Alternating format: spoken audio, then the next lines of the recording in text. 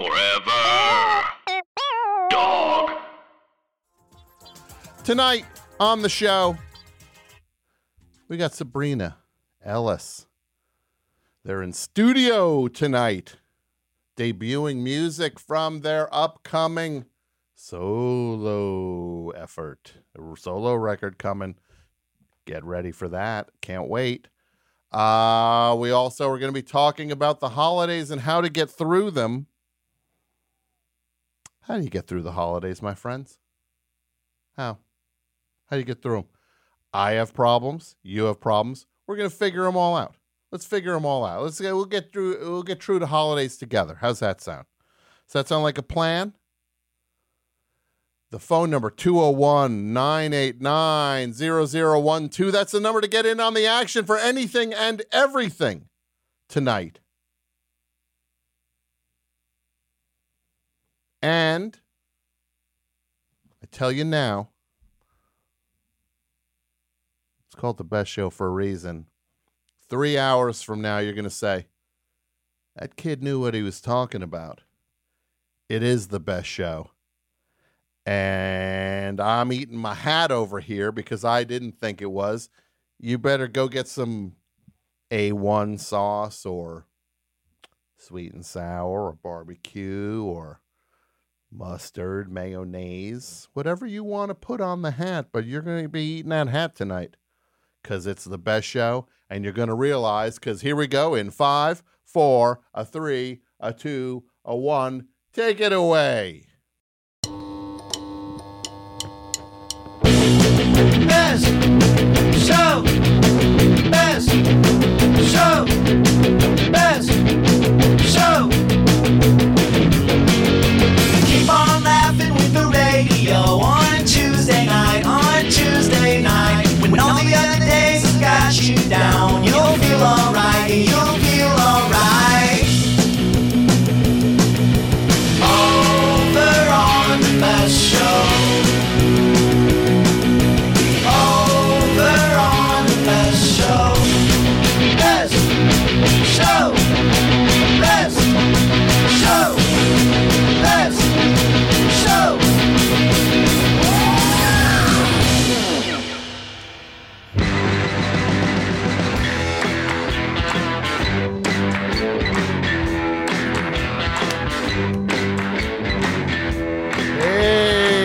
Everybody, welcome back to the best show here on a Tuesday night in December of 2022. Can you feel it? The chill in the air, the holidays are right around the corner, and that's what we'll be talking about on the show tonight. The number is 201-989-0012.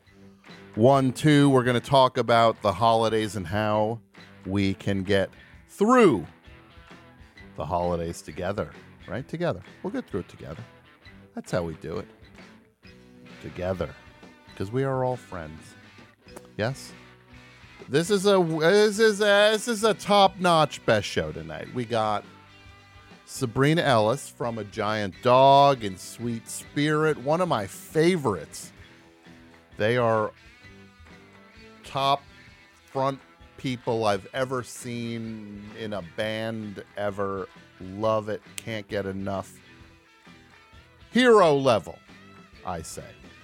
Hero level. Well, Sabrina is in studio, and they've got some solo stuff coming out in 2023, and we are going to get the first look at it, the first hear of it. How about that? So get ready for that.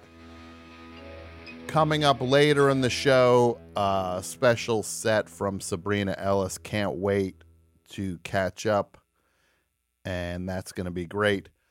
And then we're also talking about the holidays, right?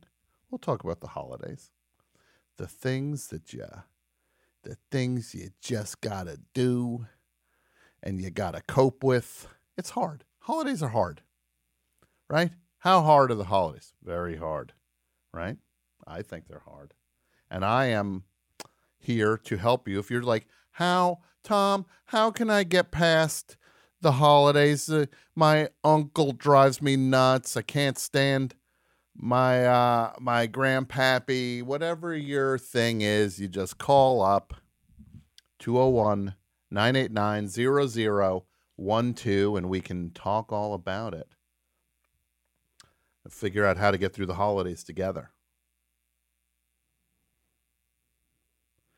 We just heard 3 songs tonight on the Best Show, a 3 for Tuesday.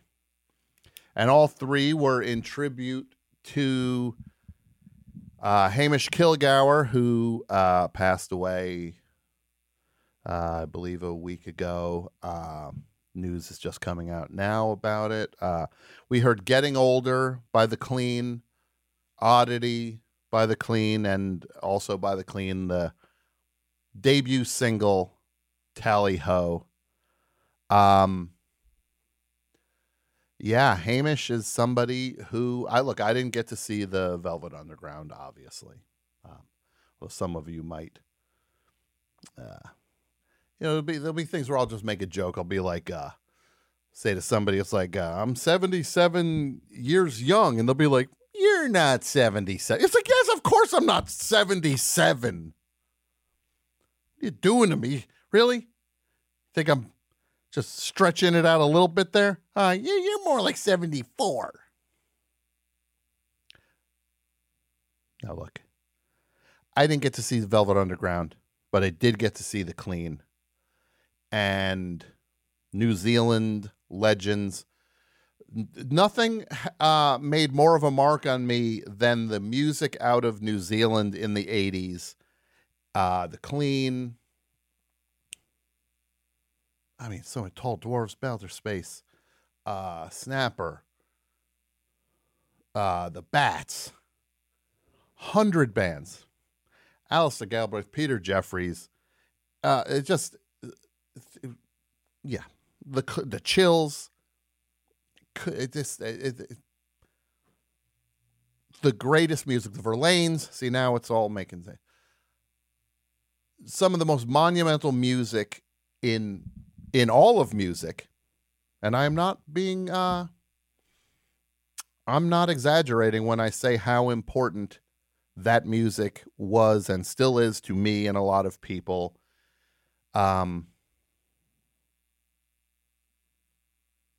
There's just a purity to it and a spirit and a love to all of it. And it just resonated on the deepest possible level. All of those bands, and The Clean were the band at the top of the pyramid with all of the New Zealand Flying Nun Expressway stuff. And Hamish Kilgour was one of the 3 members of The Clean, and they were the best. And Hamish spent a lot of time in New York and was around WFMU a lot. I got to know him, and great guy, insanely brilliant,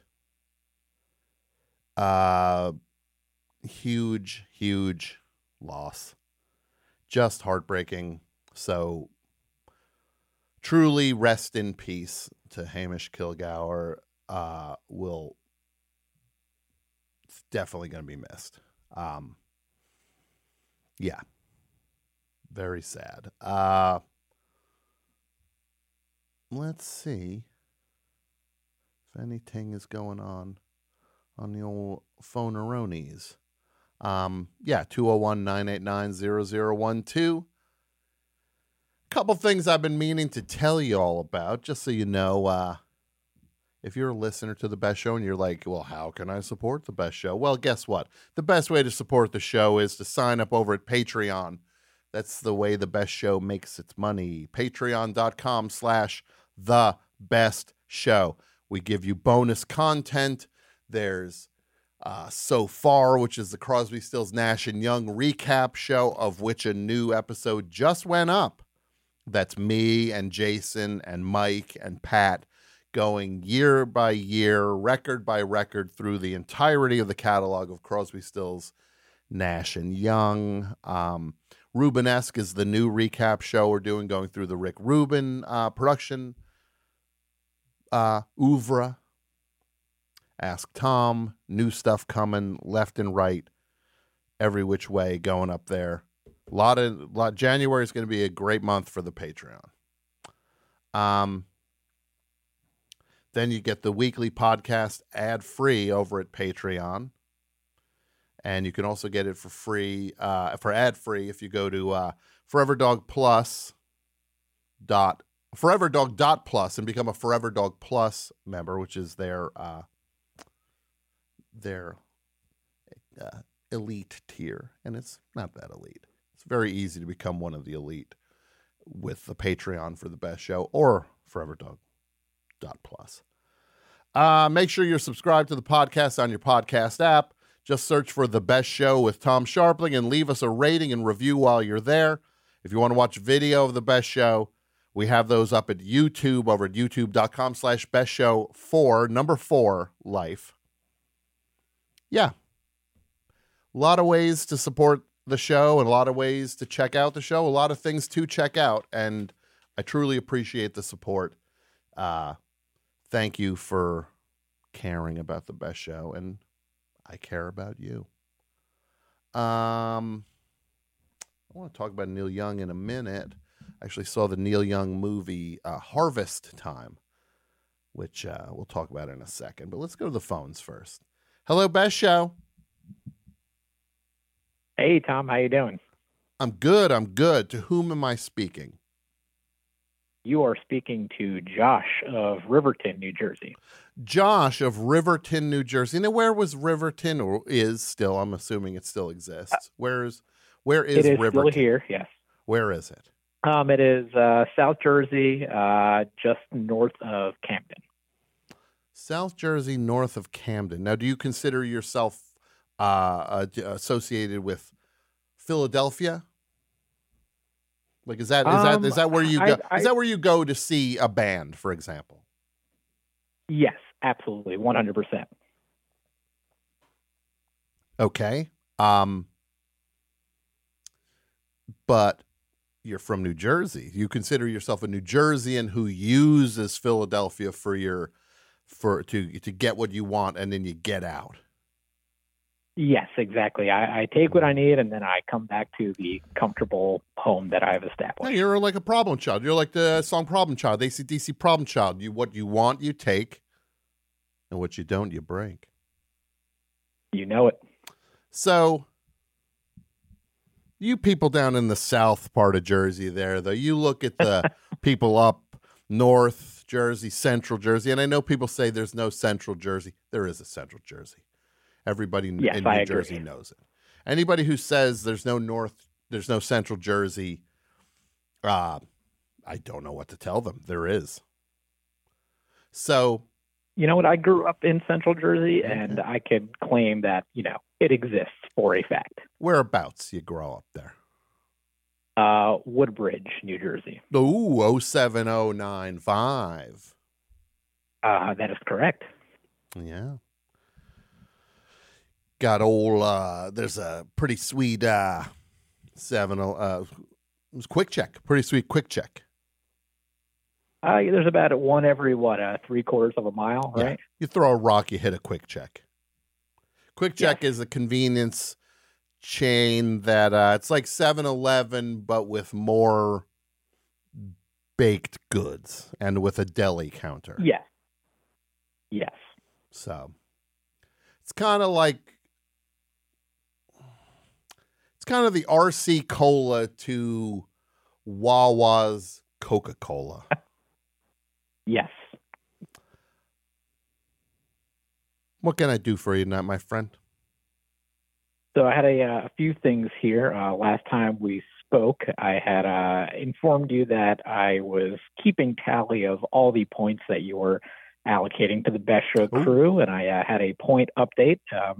Considering we're closing out the year here in just a few weeks. No, it's important. This is important stuff. There's Jason and Mike and Pat.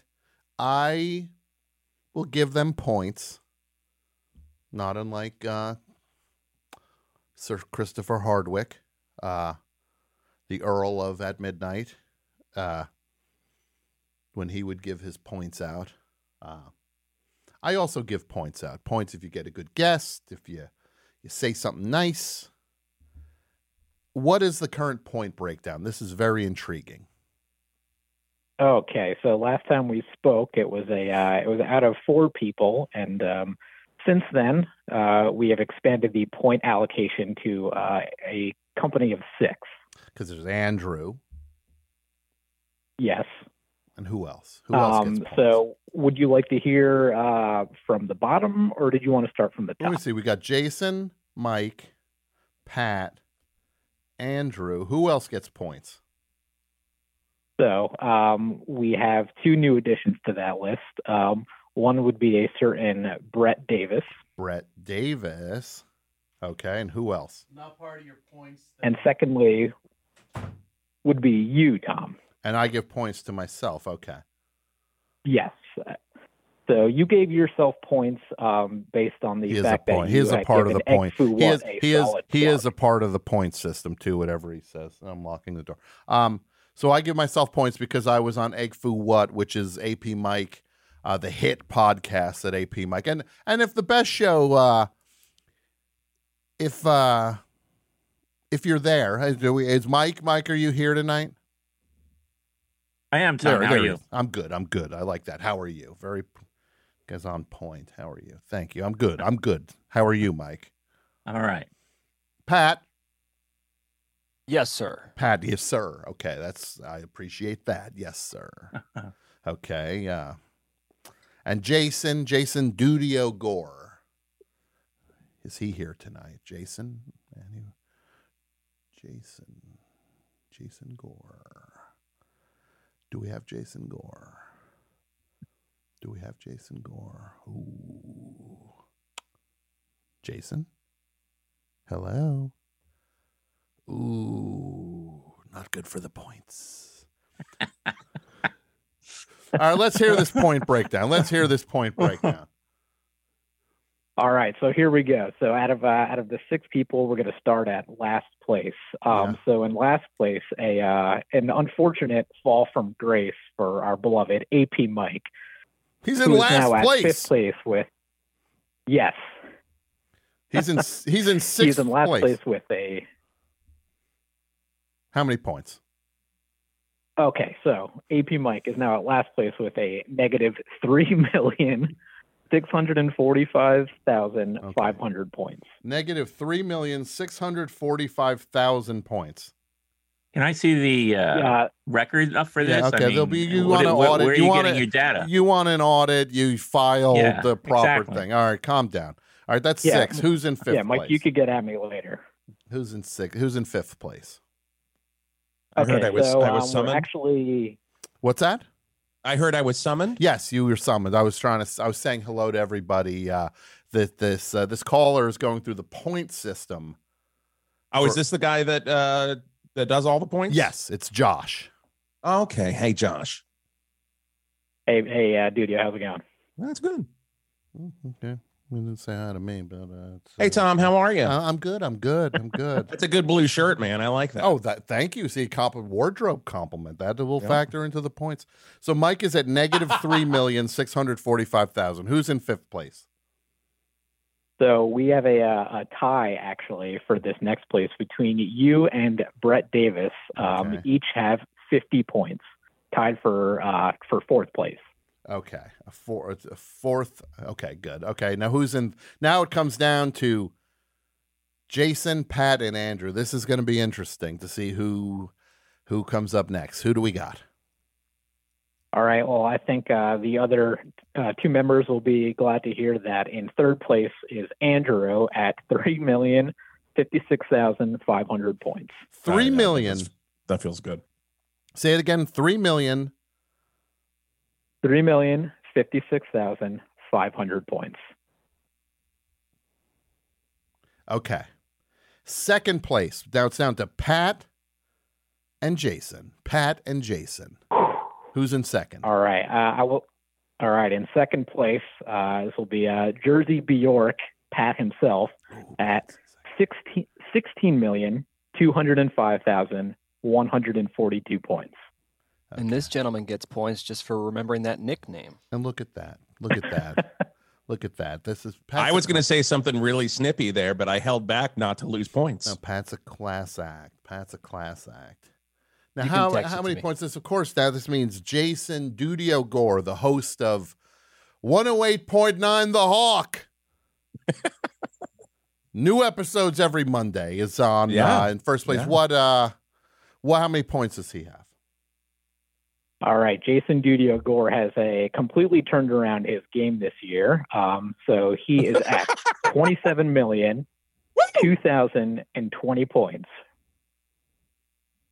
I love it. 27,002,020. Thank you, Josh. Okay. Well, I got news for all Sounds like six. a payoff here. Yeah, I got news for all There's six. no of you. payola, Mike. Okay. New point system. Come on. Mike, you're at negative 3,645,000. No, that changes now. You're up. You're cleaning the slate on that. You're at 0. Thank you, Tom. Tom 0. Brett Davis 0. Andrew 3,056,500. Nope, 0. Pat 16,205,142 points. You're at 30 points. And Jason 27,220,000. You are at 220 points. You just lost 27 million points. Good God. It's like crypto. It's like these points, think of this like crypto. So everybody's still in the same order stands. Right. But everybody just lost all their points except, so you got that, Josh? Jason, Yes, I do. 220 but, Mike points. actually gained points. Oh no, Mike went up 3 million. Mike just gained 3,645,000 points. Okay, there we go. Great. So everybody's back. That's the order. We're keeping it simple. The point game. Love it. And Josh, bless you for your work. Bless you. Now get off my phone. Let's take another call. Best Show, hello. Hello, Hi. Welcome to the Best Show. To whom am I speaking? this is Nicole calling from San Jose. It's funny, I was going to call in and ask you about harvest time, but I know you already said you're going to talk about it. Well, Nicole, this is as but I good. guess Did you see yeah. it? Did you see it, Nicole? Yes, I did. Did you love it? I did love it. And I guess my question was going to be, what was your favorite part? Oh, that's a great question, Nicole. Now, for people who don't know, Neil Young made a movie. He shot footage 50 years ago when he did the album Harvest, his most popular album. He filmed the recording of it. Where did that footage go? Some little pieces of it here and there ended up in Journey Through the Past, the Neil Young movie that's rough sledding, I would say, is a fair way to describe Journey Through the Past. But almost all of this footage stayed unreleased. And it sat in the can for 50 years. 50 years. But now the movie Harvest Time came out in conjunction with a Harvest box that reissues the record with some live things and couple outtakes. This movie is breathtaking, and it played in theaters for a couple nights last week. But other than that, I think now you can only get it on the box through the box. This movie is stunning, and Nicole, you can chime in at any point if you want to. So, well, how crowded was the showing you went to, Nicole? The one I went to was pretty much full. Yeah, there was a few people. I think I was the youngest one there, but there was like 8-10 people, I think. 8 or 10. We had a packed house. And I saw people I knew. It was very exciting. I saw Nick Thorburn was there. From Islands was in the house. Alex Gordelis from the Neil Young cover band Cinnamon Boys was there. That was a thrill. Yeah, it was a beautiful movie. Just get this. It starts off. Opening shot. First of all, Neil Young, his present day, comes out. He goes, "Oh, hi. Want to just tell you all about Harvest?" And he starts talking about Harvest, saying, "We shot this stuff 50 years ago, and it's great." And sets the table. None of this movie isn't talking heads. It's not Dave Grohl sitting there going, "What would I do without Harvest? I wouldn't effing be here without Harvest. I wouldn't effing have a career without Harvest." None of that. No talking heads, no present day anything. All the old footage. And it's just beautiful. It's the recording of the album. The album starts off the Jeep driving down through nature. Then it goes to where? The barn. That's right, the barn where Neil Young recorded all his stuff on his ranch. Just a killer version of them actually recording Alabama, one of the best songs off the album. Most amazing band, getting to see them do their thing, playing it live. Just breathtaking. You get to see Neil Young and the Stray Gators full on playing and putting this album together track by track. It's a 2-hour movie. You're getting everything. And then they go to London, plays with the orchestra. He's doing A Man Needs a Maid on piano in the room with the brass and the strings and the whole thing. He's playing that piano.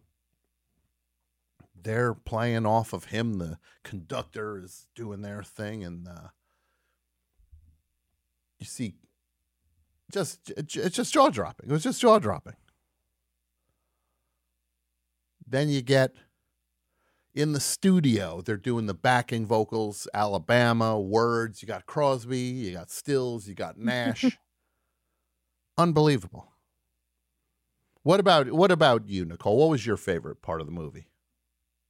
Yeah, I was just going to say Alabama, seeing Crosby and Stills Nash. I really like the part where he's like, "This is where you got to say your ooze," when he was talking to Crosby and Stills. Mm-hmm. Yeah. That was funny. The part that got me, Nicole, is seeing Neil. At one point, he's with Crosby and Stills, I believe. And then he's with Nash and Stills. Is that right? Mm-hmm. Yeah, I think so. It wasn't the four of them at one time. It was Neil with two of them at any given time, doing the backing vocals for Alabama, doing the vocals for Words. The part that got me was that you saw these guys kind of having fun with each other, which I think this is like the last... It was like the end of the innocence a little bit with this. Because after this, it's about, there's ego, there's money, there's all of that stuff is woven in there. And it's just seeing them crowded around a mic in the studio singing was just very touching. Seeing them making each other laugh and having fun making music together. Did that touch you at all? Yes, that very much touched me. Yeah, you said it better than I could, but yes. You're sweet to say that. Who's on the line right now? Does somebody want to say something about this? I'll tell anybody anything. I got my So Far crew here, and I don't think anybody in the crew saw it. I saw it, Tom. You did. Mike. Yeah, I got the DVD. There you go. Mike got the DVD. Mike, that's 55 points. Nice. 55 points now. Mike, you're in second place now. You just jumped ahead of Pat. It's good. I enjoyed it. Yeah. How did you feel about the things I'm saying? Yeah, I enjoyed it. Yeah, it felt like outtakes from a Journey from the Past, but this turned out to be better than Journey to the Past. Oh, it's like night and day. It's like night and day. Well, yeah. It doesn't take much because Journey Through the Past is like a movie. It's one thing to be filmed while you're high. It's another thing to edit your movie while you're high. And that's the difference is that Journey Through the Past was edited and directed by somebody who was high. Harvest Time, he was not high while editing, at least not as high as he is in Journey Through the Past. We'll just watch the trailer for Journey Through the Past, and he was like, "Hey, why don't you check my movie out?" There is a rumor that this will be on Neil Young Archives in February. Okay, well, what do you think of Gil Gilliam? Oh, Mike. There's a kid in this movie, a little kid, when they go to a radio station in Nashville. There's a little kid who's like, "I'm going to interview Neil." And he does the craziest interview. Neil's talking to this child who's like 11 or 10, whatever he is. It was just mind-bogglingly entertaining to be like, "I interviewed Ringo Starr a couple weeks ago. He was down here and did Bukua Blues." I was trying to track him down to see if he's still alive. Yeah. Couldn't really make any. Yeah, I didn't find him. I'm throwing this to the crew right now. Anybody finds me Gil Gilliam, 400,000 points. And that's 400,000 points on this new austere point system. You get 400,000 points in this system. You're talking Pat's cleaning up. He's got 30 points. You're sitting pretty at 400,000. One of the best show producers. You're untouchable. Gil Gilliam is dead. That's bad news, and I'm died in 92. That made me sad, so I'm cutting you down to 110 points. I'm giving you the facts, so we're not. So you gave me some bad news when I wasn't ready for it. That made me sad. How many points if we go to his grave and take a photograph? 7,500. Where did you find the news, Jason? I just looked up Gil Gilliam Nashville on Google. Mm-hmm. Oh, Nashville. Yeah. I didn't throw that into the search. And it shows up. There's like a little picture of him on a radio mic. Mm-hmm. So he did have a career in radio? Yeah, looks like it. Mike's not exactly Columbo when it comes to some stuff. Mike, I found an imposter on Twitter. Not exactly.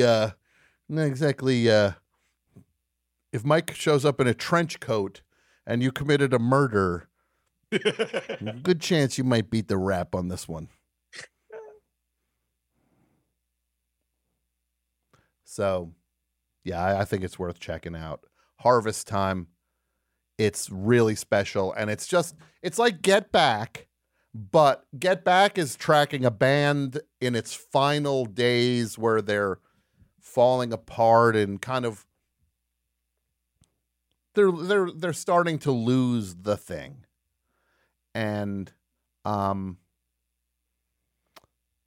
Harvest Time is like the mirror opposite.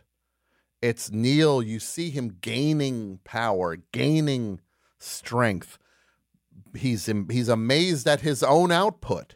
He doesn't know where these songs are coming from, but he's enjoying it. He says at one point, "I am so happy right now."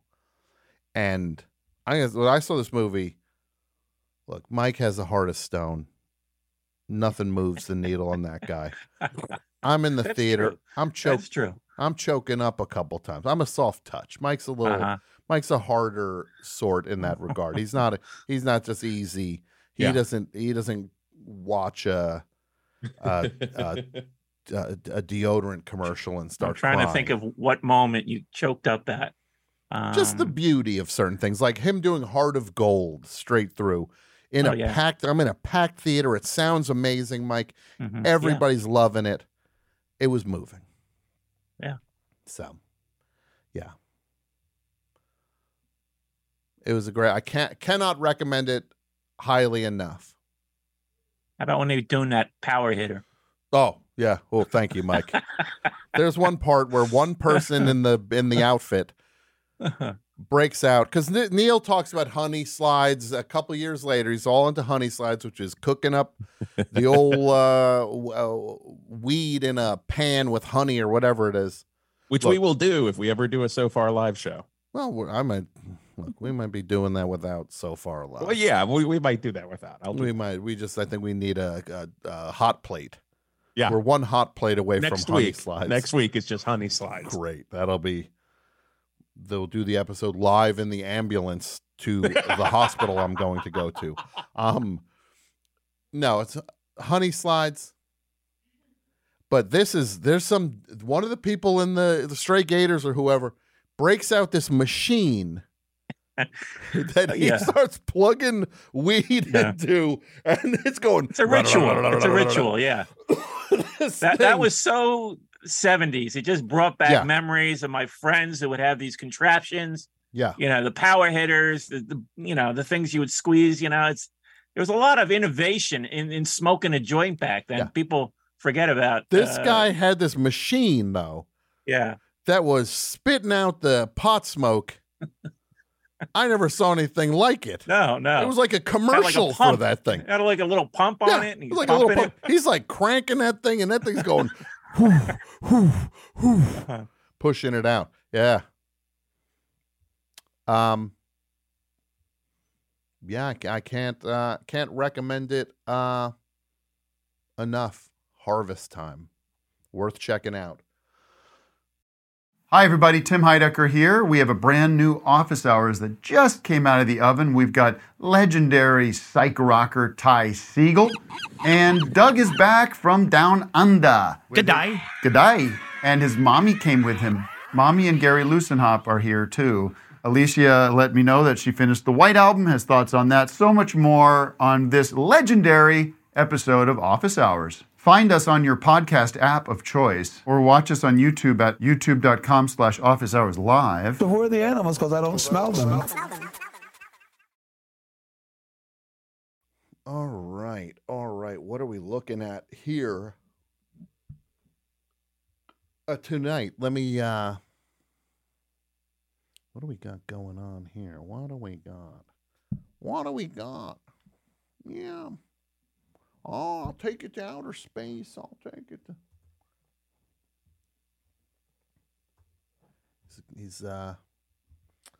right. We got Sabrina Ellis is coming up soon. They're in the studio doing their thing, getting ready.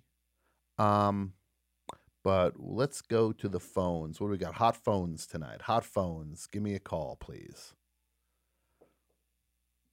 Okay. Hello, Best Show. Hey, is this me? Yes. I gotta see this Neil Young movie, right? My God. Oh yeah. It's something else. Pretty. I can't wait to see the footage of them recording the song about Johnny Rotten. That will not be in. That was not a part of Harvest. That was Russ Never Sleeps. He has more than one album? Who does? Neil Young? Neil Young has over 40 albums. Yeah. Oh my God. Okay. Oh. Mm-hmm. Why? You thought Harvest was his only album? Yeah, I guess. No, I thought the other one was. Okay. Russ Never Sleeps. Yeah, I thought that was. Yeah. You thought that was his only record? I did. Yeah, he's like a heavy metal person, right? Is Neil Young a heavy? He's not a heavy metal. Like person. hard rock. Well, I mean, he does dip into hard rock. He does folk music. He does a little bit of everything. Oh, okay. Mm-hmm. Hey, you don't recognize my voice, do you? No, I don't. Who is this? It's Corey Harris from Mother 13. Oh my God, Corey Harris. Yeah. Wow. Long time. Right. And let me just tell people who are listening, if you don't know who Corey Harris is, Corey Harris, he was in a band in the early 2000s called Mother 13, which was I guess you'd say you were proudly self-describing yourself as alternative rock. Oh yeah. All the influences of all the cool bands, Pixies, Black Flags, all that stuff. It's only Nirvana. Black Flag is not plural. It's not black. It's Black Flags. It's not Black Flags. No, it's Black Flag. Oh. Yeah. Crap. Okay. You thought it's like Black Flags? No, it's black. I thought it was like a bunch, like a group of pirate ships and like a cluster, and they would have several Black Flags. No, it's not. It's just it's called Black Flag. Okay. Yeah. Well, Corey, you also you called and you would talk about a lot of sponsorship stuff. All that was big part of who the festivals and the bills Mother 13 were on. And then you had a really crazy incident happen in like the mid 2000s where you were trying to play a concert on Mount Everest. Yeah. And it was a complete nightmare. Yeah, it was a disaster. Like terrible. Yeah, it was real bad. Well, you're here. You're here. You're still around. I'm really curious to know what you've been up to these days. Oh my God. Well, oh my God. It feels like I've lived several lives since we last spoke, and I'll get to what I've been up to in a bit, but I just wanted to ask you something. Before you rudely interrupted him, a caller last week sang a couple lines of a song that I think affected me as much as that Neil Young film affected you. Okay. I didn't catch the name of the song, but it went something like, tonight the street's on fire, it's a real Death Wish 7. Who is that? Well, that's the words are off for the second part. I think people are getting the lyrics to Jungle Land by Bruce Springsteen wrong. Oh. It's not a real Death Wish 7. Oh, I thought it was about the movie Death Wish 7. I don't think there is a Death Wish 7 for it to even be about. Well, there should be. Those are two very different things. I think there should be also. Yeah, and it does have the greatest line, probably second only to we like to send out a mailer. Mm-hmm. I think you know what the line is, right? Death Wish 7 or Death Wish 3? In Death Wish 3. Well, 3 is to me the gold standard. Right. I'm sure we're thinking about the same line. Would you say it? I'll say. You can censor yourself. Oh, okay. Bennett, the owner of a cab company, the city is under attack, and he is played by Martin Balsam, who is an old man at this point, and the gang is attacking his apartment building, and he goes to his closet and pulls out this old machine gun. Right. And he starts the gang is they're trying to climb up the fire escape, whatever, and he grabs it and he points it at them, but then it jams. He can't fire it, and then you hear this loop line, which is clearly a loop line. It's just right. It's not working. Kill the MFer. God, even hearing you say it censored, it still just really gives me those tingles. You get tingles from hearing me do a censored version of a line from a kind of dumb movie. Hey, it's a great film, and it's a great line. Mm-hmm. Hey, I wanted to chime in on tonight's topic, and then I just realized I misread what it is, and I thought the topic was something else. So I had something prepared for the topic I misread. I'm so sorry. Mm-hmm. Okay. Well, what did you think it was? I thought it was uncomfortable encounters with FPs, famous people. Uncomfortable encounters with famous people. Yes. Why? What did you well, what would the story be? If that was the topic, what would be the story you'd tell? Well, it was back in 2005, and Mother 13 was playing in St. Louis on the Huggies Fall into Softness tour. And so I'm in the hotel lobby, and I look over to my left. Standing right there is James Caan. James Caan, the movie star. Yes, wow. I couldn't believe it. I don't know what he was in town for, but I needed to talk to him, right? It was just like you had to talk with Patti Smythe from Scandal that day. It was Patti Smith from, well, Patti Smith is Patti Smith. Wait, you said that to the Patti Smith, not Patti Smythe? Yeah. God. Oy. Yeah. Oh, this whole time I thought it was Patti Smythe. It's Patti Smith. That brings the old cringe factor up a little bit, right? Oh, thank you. Well, yeah, of course it was, because I had a thing in an elevator where I encountered Patti Smith, the legend, the music legend Patti Smith, and I asked if she had ever seen Humble Pie back in the day. Didn't go well. Okay. Yeah. So anyway, James Caan. So yeah. I go over and I start gushing. I'm just saying how much I loved him in The Godfather, Rollerball, Brian's song Elf. Mm-hmm. And he shakes my hand, and just then his cab pulls up. And I excitedly say, "Oh my God, Mr. Caan, please have a nice day. It was so nice to meet you."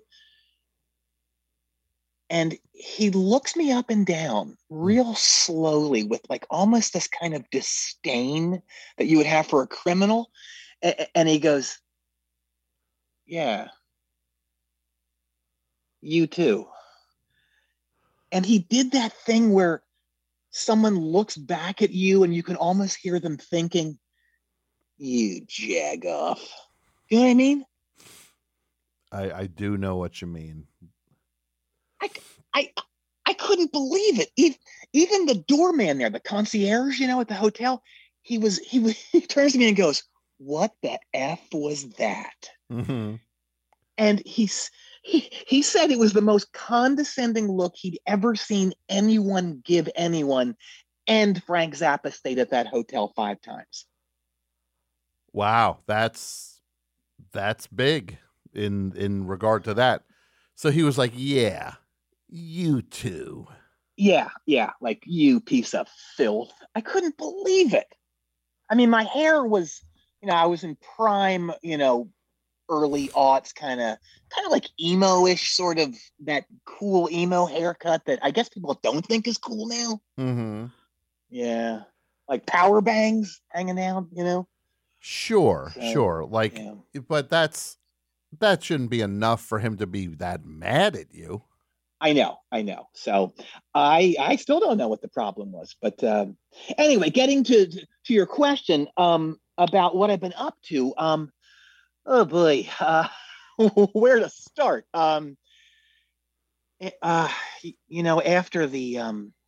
after the tragic events of Mother 13's 2006 Mount Everest disaster, which I am legally barred from talking about by the estates of, Buddy Guy, Ricky the Sherpa, my own brother, 14 members of the Polyphonic Spree, and a literal cavalcade of others. I was lost. I was floundering really hard, real bad. Okay. Yeah. So I was so distraught. I became obsessed with bodybuilding, if you can believe that. Bodybuilding? Yes. Yeah. Just nonstop working out. I was at the gym pretty much every waking moment, and I got so strong, I was barred from my gym, the Pump Palace, because I was lifting the weight machines in addition to the weights. So if you were to if I'm following you correctly, you're saying you went to the gym, you got so good at bodybuilding that if there's like a machine that where you sit on it and you push your legs against the flat, you push out to stretch your to exercise your legs. And you set the different weights on it where you can be 10 pounds, 20 pounds, on and on. You just pick the whole machine up. Yeah, the weights weren't enough. So you're literally lifting. That's insane. I know. I was just obsessed, and I was so in that zone. I even won 2 Golden Greasy Boys at the Quint Cities Bodybuilding and Tiny Bikini Brief Expo. I was that good. Well, look, I didn't know that the award was a Greasy Boy. A Golden Greasy Boy. A Golden Greasy Boy. Yeah, 2 of them. So you won 2 Golden Greasy Boys for your weightlifting skills. Yeah, and it was going great. I was thinking about going to nationals, but then my manager / trainer Rupert, he started me on this not yet approved growth hormone that Kern Pharmaceuticals was about to produce. It was called Monster Milk, kind of like that wonderfully named product Muscle Milk that you see in your local convenience store, right? Yeah, Muscle Milk. Yeah. So Monster Milk was supposed to give really fast recovery and build a lot of mass really quickly. And boy did it do that, but it also really lived up to its name. Which is Monster Milk. How so? Yeah. Well, 3 weeks after starting it, I was seeing just incredible results, but it literally turned me into a monster. What do you mean? Like just you were full of like it was like a chemical thing and you felt like more angry or something? Tom, I don't know if you heard about those sightings back in when was it? It was the late aughts or early teens.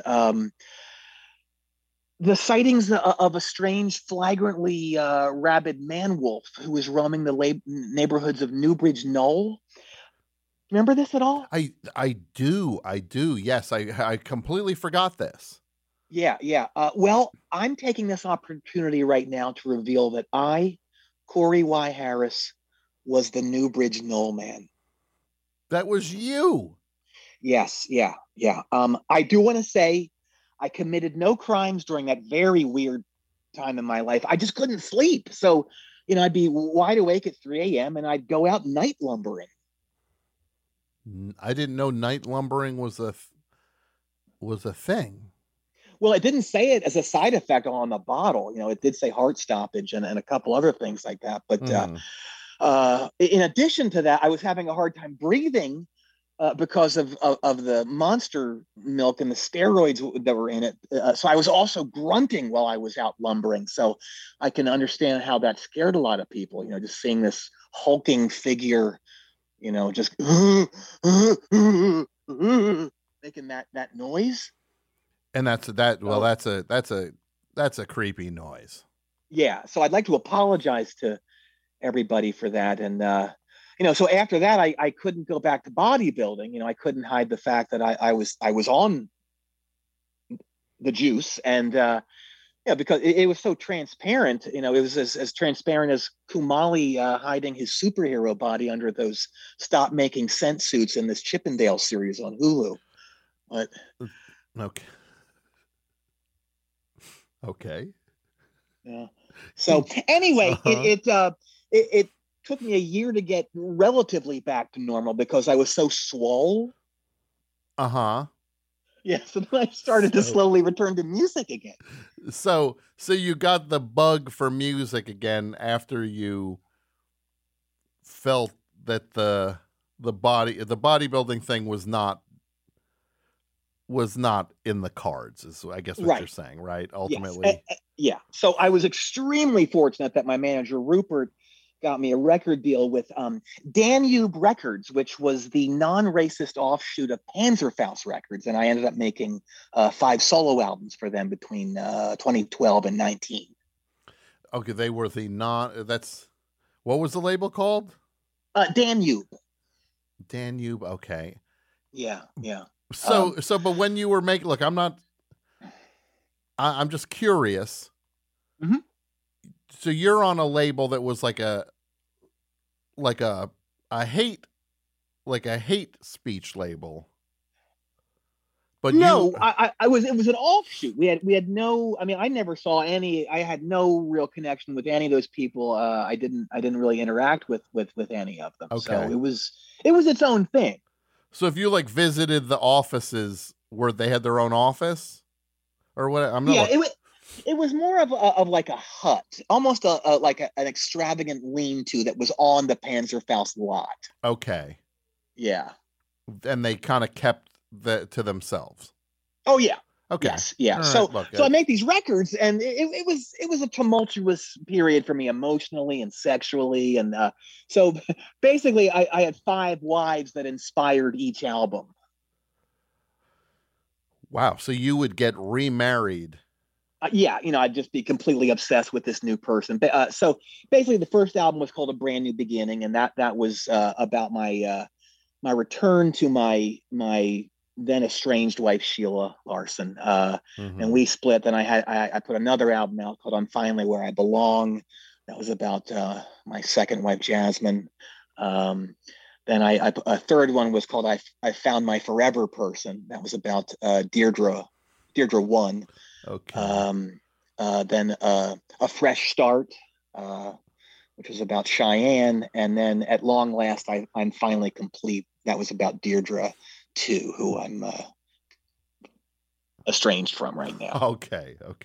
Yeah. Uh-huh. Maybe you might want to not deal in such absolutes with these record titles. Well, I don't know. I just get so excited, and it's like, it's clear you're getting excited. I'm not questioning whether you're excited or not. When I'm into something, I'm fully into it, whether it's like Scientology or Nexium. Okay, Nexium was one of your Nexium. Oh yeah. He wouldn't brand me. Keith wouldn't brand you. Yeah. Oh my God, we would be up all night just talking about Zeppelin. You and Keith. Yeah. You talk about Led Zeppelin all night? Guess who his favorite member was? Of Led Zeppelin. Yes. John Paul Jones. Kind of everything you need to know about him right there, right? That says everything. Yep. It's very telling. Yeah. Yep. So eventually I got cut loose by the label because Rupert, of course, dropped the ball, but the label also pulled a choke job, and they also insisted that I use the same singing voice on each album, which I didn't want to do because I'm an artist and I like to mix it up, right? Well, you like to mix up your vocal style? Yeah. Like, one album I sang in kind of a higher register, and I'm trying to remember like one of those lines. It was something like, I'll never find another lover who knows half as many positions as you. So that was just one side of my vocalizing. That was one album like that, and then another one had it was more like from the lower register, kind of from the gut. Okay. And there was a song that went something like, "You're too pretty to have to earn your own money, but he'll never love you like I can, even if he reads that book." Even if he reads that book, what is that about? Well, later in the song, I reveal that the book is the Kama Sutra for Dummies. Okay. Yeah. So that was more of like a deeper, slightly more like maybe kind of soulful voice. Oh yeah. But speaking of, I just finished this new song, and it's probably the best thing I've ever done, and I gotta say the subject matter is very deep. I mean, it's even deep for me. Okay. All right. What is it? Can you tell us about it?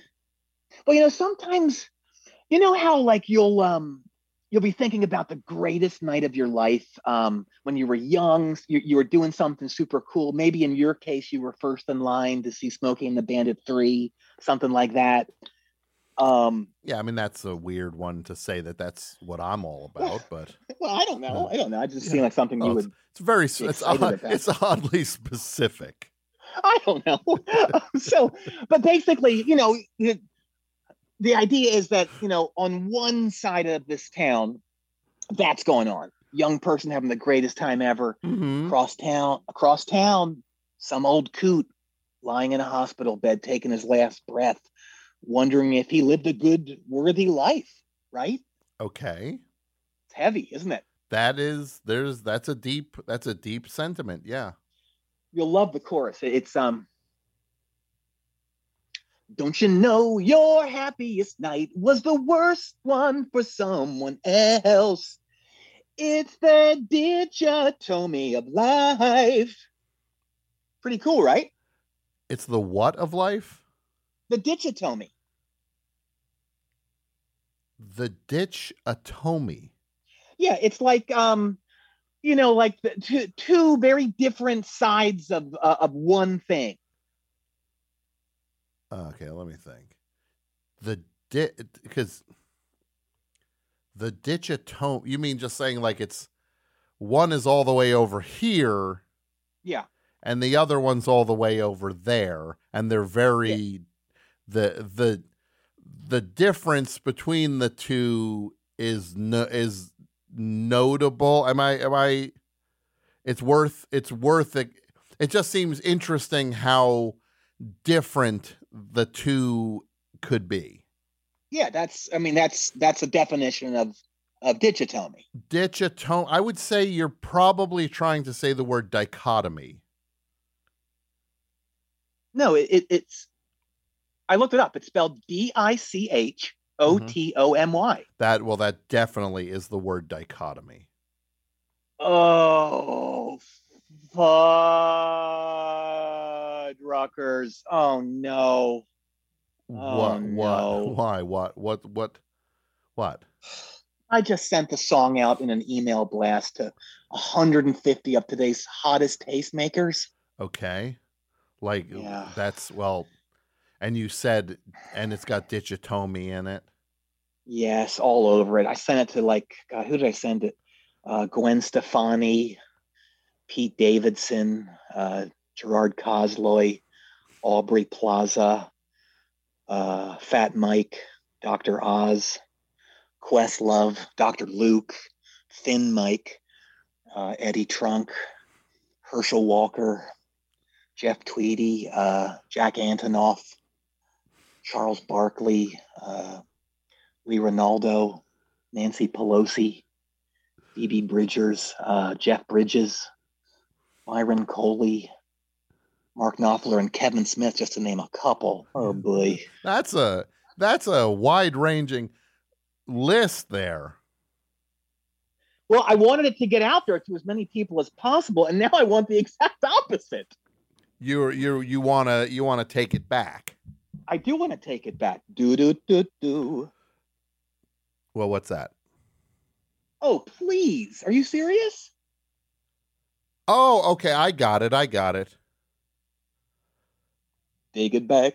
Take it back. Do do do do do do. Yeah, that's Rocky. That's the opening of Rocky. He's the brother that should have starred in that movie. Frank Stallone, who is Rocky's brother, Sylvester Stallone's brother. Frank Stallone is in the opening credits of Rocky singing around a flaming garbage can in Philadelphia. I'll tell you, doing doo-wop. God, how old was I when I saw that movie? Probably 11 or 12. Mm-hmm. I remember turning to my dad and saying at the end of the film, I said, the movie should have been about the doo-wop singer. Sure. So Rocky, right? It wouldn't be a boxing movie then necessarily, but no, we have a doo-wop movie, and Rocky would have been like the secondary story there. So like the doo-wop singer would have been like, and my brother is a boxer.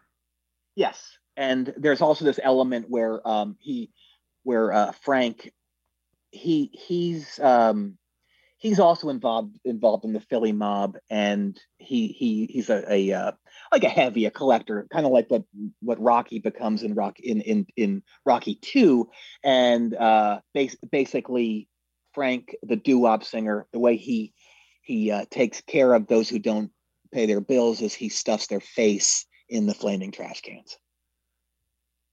Okay, well that sounds like a different type of, that's different. Yeah, well, could have been good, you know. You ever, Corey, did you ever think about how it's 1976, 77, right? It's like Rocky, right? That why are those guys sitting? Wouldn't they be singing around a garbage can? Wouldn't they be singing like Nazareth or something? Exactly. They'd be singing "Hair of the Dog." Exactly. Now you're dealing with a son of a bitch. Like that makes much more sense if they were sitting around that garbage can singing like ho ho ho, it's magic. Right. Yeah. But who was doing doo-wop in the 70s like that? What young people were singing doo-wop? Well, it's the same kids that were super excited when they went to see a band like Styx, and they play songs like "Roll Over Beethoven." Right?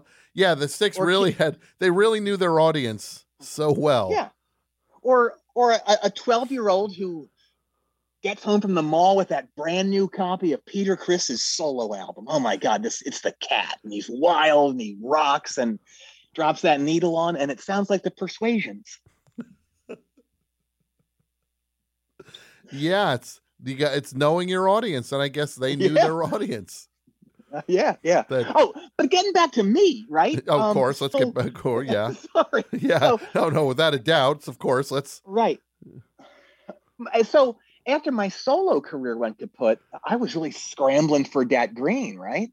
For Dat Green. Okay. Yes. Yeah. So and 7 kids ain't cheap, no matter what anyone says. And these kids were all massive eaters too.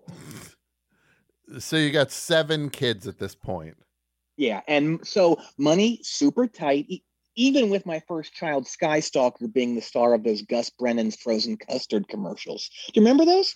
When the Ratman first baseman did those.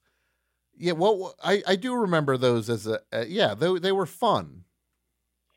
Well, some people thought they were fun. Some thought they were really terrifying. Basically, Skystalker played the custard creep, this malevolent specter who gleefully knocks custard cones out of kids' hands. And all the spots ended with Gus Brennan decapitating the custard creep with a swing of this baseball bat samurai sword hybrid that he carried in a giant holster. And as far as I know, it's one of the few, if only, commercials Trent L. Strauss ever directed. I didn't know Trent L. Strauss directed those the horror director Trent L. Strauss directed those commercials. Okay. Yes. Yeah.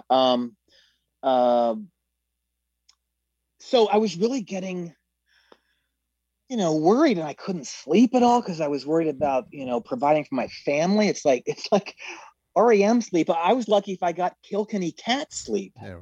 Okay. That's yeah. So, hey, I want to say happy birthday to Peter Buck. It's his birthday today, and I just saw that Warnock won Georgia, which is great news.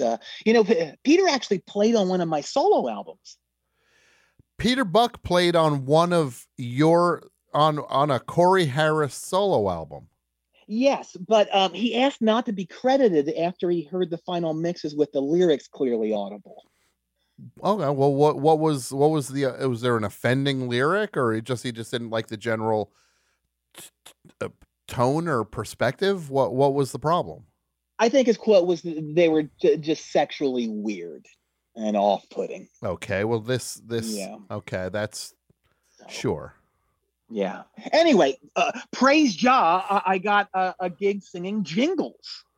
Okay, that's respectable work. You probably heard some of my work, actually. Okay, like what were some of the jingles you sang? Okay, bring your buns down to Snodgrass Bakery and snatch a big old sack of our buns. Remember that? I don't remember that one. Okay. Well, I'm sure you remember this one. It was for Peter's Hot Dogs. Okay. Peter's Hot Dogs. Yeah. Get a piping hot wiener at Peter's. Peter's wieners are piping hot. That's triggering something. Yeah, I bet. Then there was one that was, I've lived, I've lost, I've paid the cost, but it was worth it to get a mouthful of that Chisholm. It was for Chisholm's butter. Ugh, that's a troubling one.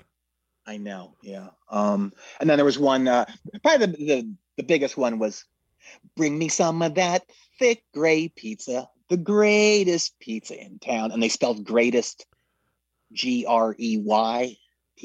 Remember that one? Great. Great. Well, I can see that for Gray's Pizza. Yeah, I mean, sing it again. Do you mind? Bring me some of that thick gray pizza, the greatest pizza in town. Nobody wants to hear gray associated with almost any gravy. Would be the only thing I'd say. Maybe right. Say yeah, true. Gray, true. But I can't think of any other food where you'd be like, "Is it gray?" Yeah, that's a rough one. Yeah. What was even rougher was when I got blacklisted from the jingle industry. You got blacklisted from the jingle industry. How so? Well, I went off on this copywriter during a session for the Muffler Czar. Okay. I just lost it. He had all these kind of dumb notes, and I got so mad. It was straight out of that Mork from Orson tape that was going around back in the day. Do you remember that? No, I don't. Remember? It was like the guy goes, and now under pressure, under protest is beef burgers. We will serve no something before it's time. Remember that? Oh, it was Mork from Orson. It was Orson Welles. Who? Orson Welles, the legendary director from The Love Boat. Well, he did a lot of things for money. For Dat Green, I guess you could say. Dish. Really? Dish. I'm not going to dish. There's no no dish. I'm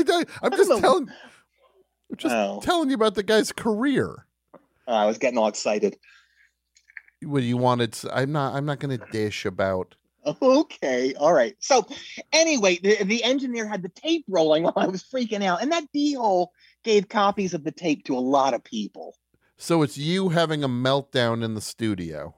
Yeah, it's called the Dirty Diaper Tape.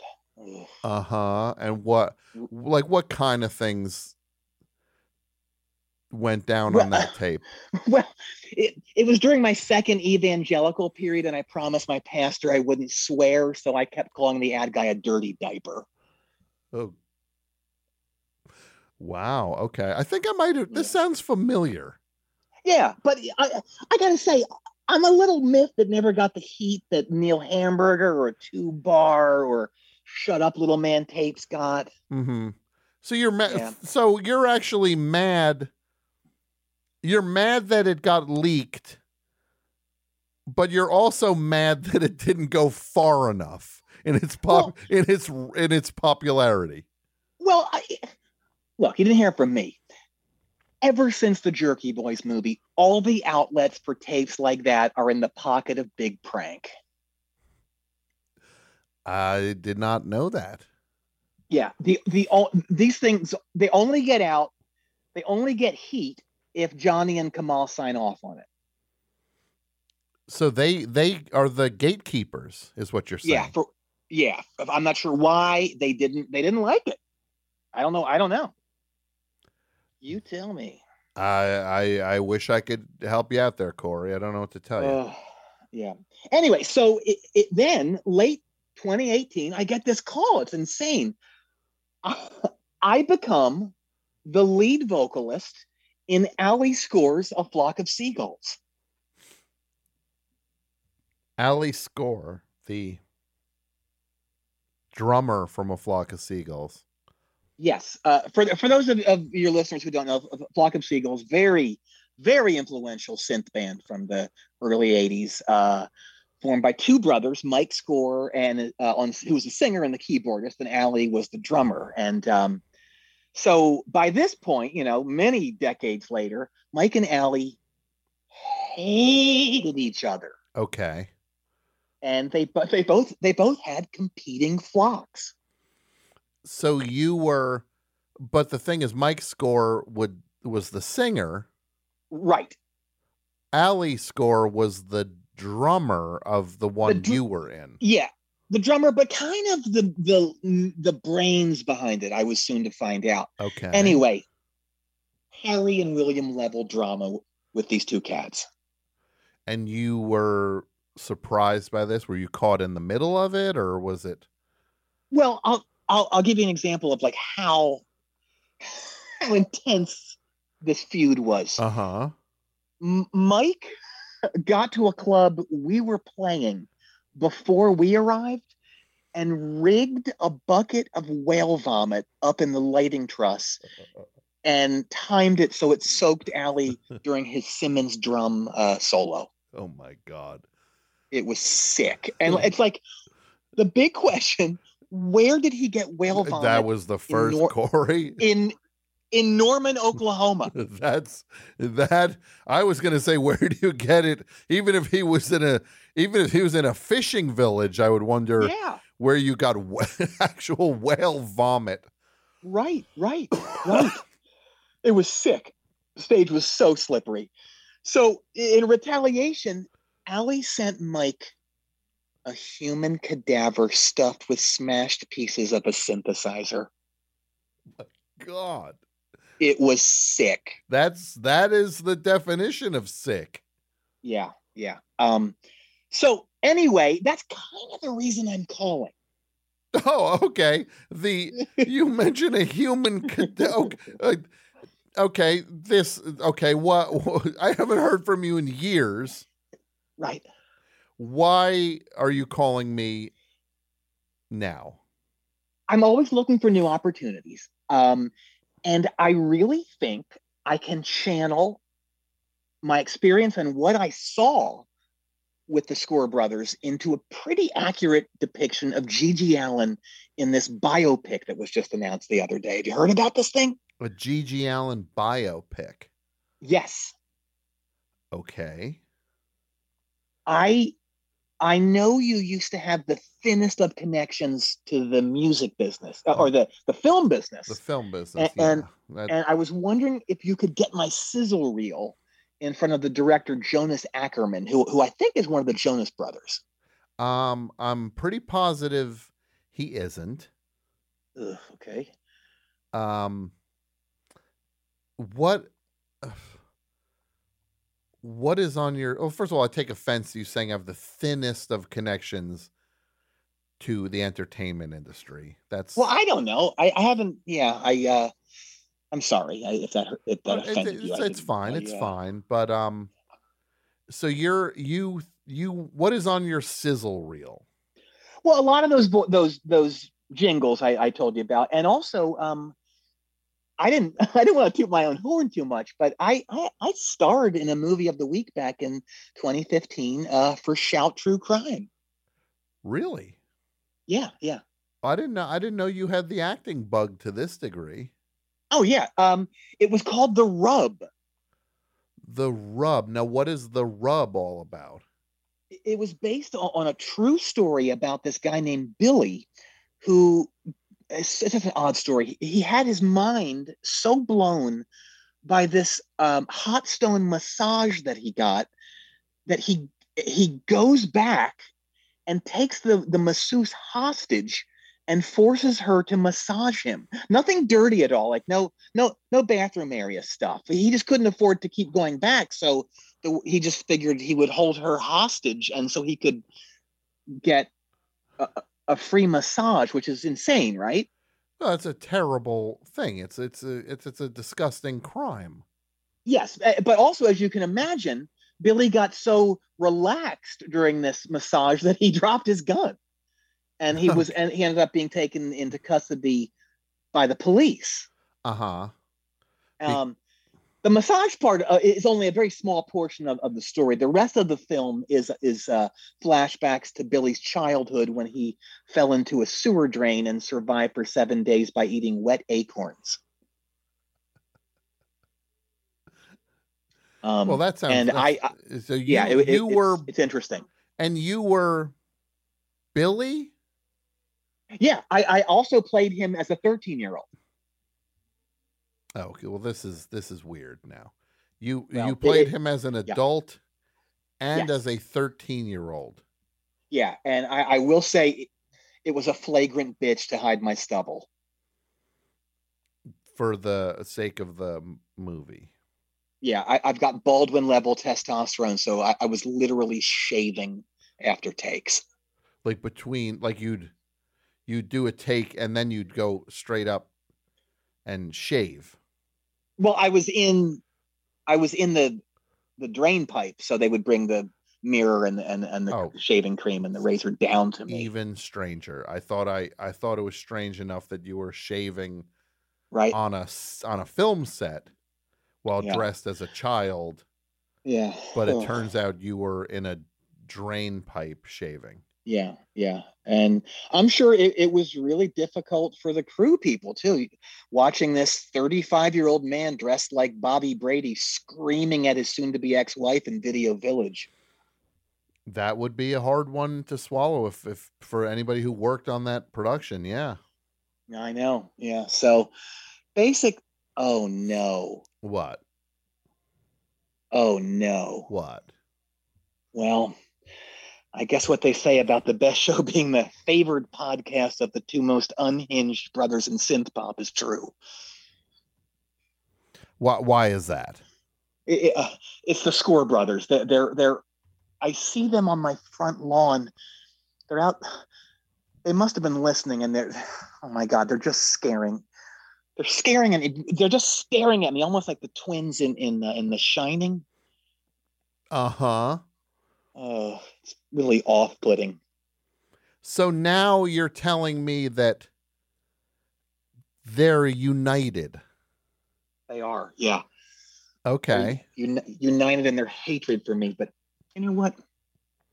Look, you sick a-holes. I'm going to make you guys run so far away that... Crap, I wish I had something clever in my quiver for this occasion. You would have think I would have thought of this by now, right? Just in case? Like some sort of play on Iran? Yeah, that you kind of... Do you have anything I could say real quick? Is there another song? I can't remember any of the songs. There was one that was like wishing I had a photograph of you. There's wishing. You're going to be wishing. You're going to be wishing that I didn't unleash holy. You're going to be wishing that didn't unleash holy terror on you. You're going to be wishing that I didn't leash your. What is it? That you didn't. You're going to be wishing. I'm going to be fishing. Say it again. No, not fishing. Wishing. How about just go with this? Hey, you both. Okay, well, take it. You bozos. No, here. No, it did say both. Just listen for a second. Just listen for a second. I'm talking to you now. Oh, me. Okay, sorry. Say, and hear me out first before you say this to them. Okay. Mike and Ollie, you are both gonna know the score if you keep messing with me. Mike and Allie, you're both gonna know the score when you keep messing with it. No, if that's wrong, you got it wrong. You got it wrong. No, that I was telling you. Oh, they're gone. They're gone. Okay, well that's good then. They ran off. Okay, well. Oh, great. I just walked to my driveway and they wrote something on my windshield, and so great. Okay, what did they write? Wanker mobile. Corey. I gotta go. Well, it was nice hearing from you. You too. Let's party sometime. Do you do coke? What's that? Let's party sometime. Do you do coke? No, I don't. Crap. Is Jason? I don't believe so. No. I'm going to just say no on his behalf. All right. Well, listen, I'll send you the new song I got. I'll change the pronunciation of the word. So I'd love for you to play it sometime. Well, maybe we'll see. All right, sounds good. Okay. All right, happy holidays. All right, keep it clean, my man. Okay, be safe. Bye. Oh, that was a fun little blast from the past there. Corey Harris. Wow. Well, let's I'm being told that Sabrina Ellis of A Giant Dog, Sweet Spirit, they're here with their new project, which is solo stuff. We're going to get the first listen. What? How do we do it? Can I throw it to the studio now? Yep, we're just going to throw it over. We're going to throw it over. You hear that? We're throwing it over to the studio. It's my pleasure and privilege, dare I say, to welcome to the air Sabrina Ellis. Let's go do it to it. 2, 3, 4. Heartache upon heartache and heartache. Wonder how much your poor body can take. The fortune cookies say you'd always be a cowboy. No need to compete. Don't keep score. You can never be beat. More than anything, don't let them see you break. What you lack in body, you make up in soul. Running scared like an animal in lipstick and furs. You will never be hers. Erin Chavez.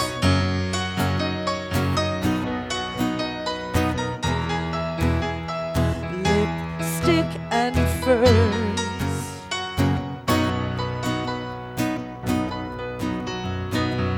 Heartache upon heartache and makeup. Pack it up, turn it around every time you break up. Angry 'cause you're scared. You start another story. So baby, keep your head up, keep your heart, keep the faith. You're ruthless as hell. More than anything, you must believe in yourself. Well, we're still waiting to get lucky, but you and me, well,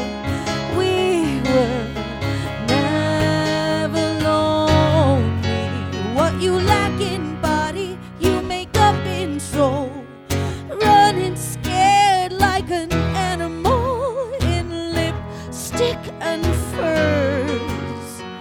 Lipstick and furs. Lipstick and furs. You will never be heard.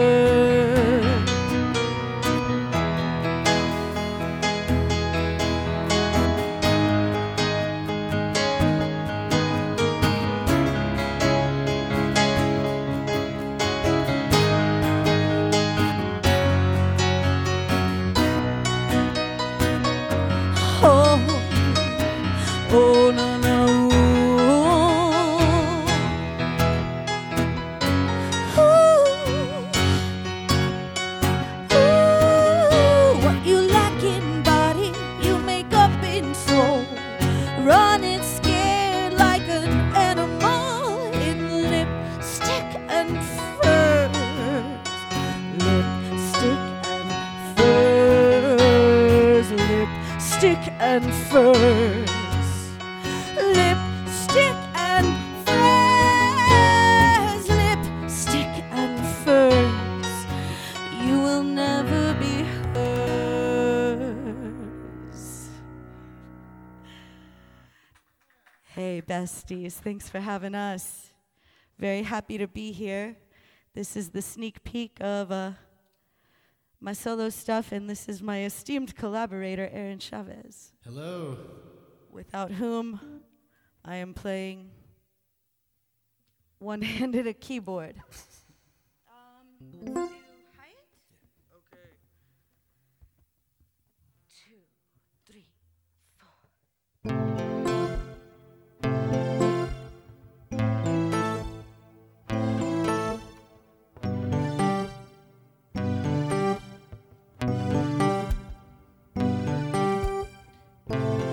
I saw God's first daughter, made from Adam's rib and dirt, wearing next to nothing, wearing next to nothing, nothing but my button-down shirt. I'm not superstitious, I've made wishes on your straight eyelash.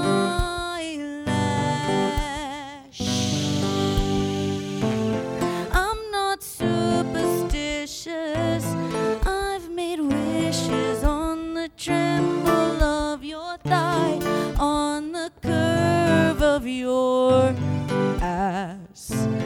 I'm a lot of things, but I'm not superstitious. Supplicating to your name, supplicating to your name. I believe in concrete things, like the tattoo on your wrist, like the diamond in your ear, like the terror when we kiss. I believe in concrete things, like the static in the sheets, like the feline in your eye, like the terror when we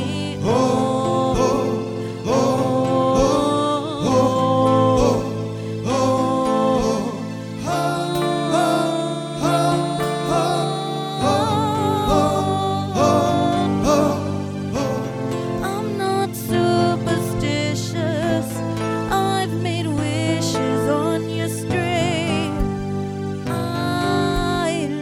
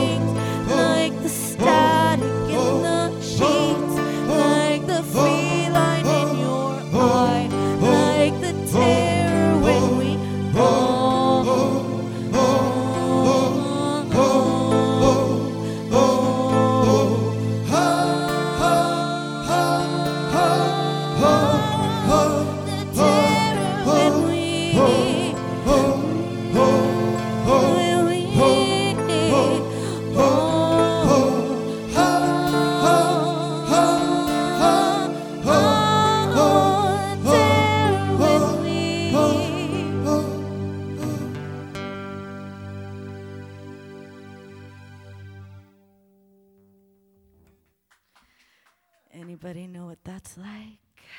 All right. The next song will be of the first singles that I released, and it's called Evil Side. And I actually, the first single I released, I actually recorded around this time last year with Laura Jane Grace in St. Louis. So thank you, Laura Jane, for helping me out with this. And thank you, everybody. 1, 2, 3, 4.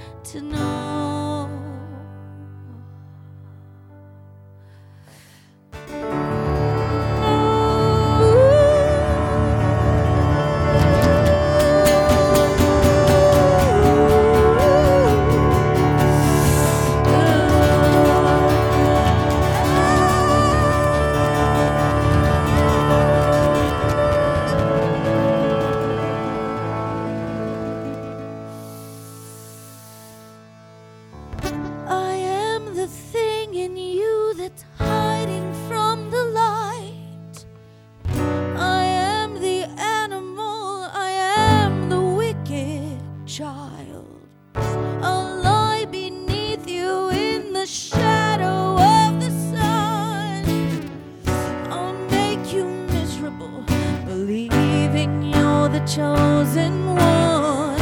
I'll be obsessed with you. I'll hold you like my bride. I'll only die with you.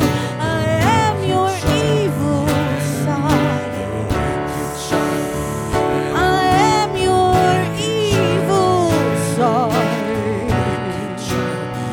I am your evil side. I am your evil side. I am your evil side. I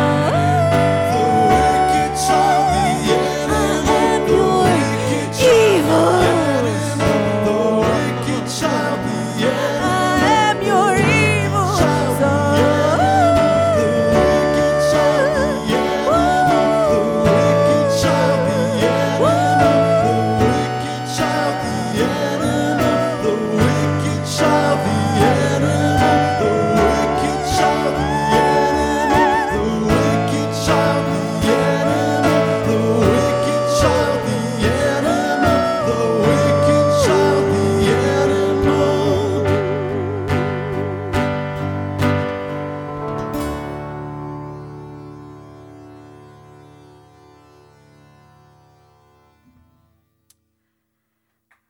Thank you so much.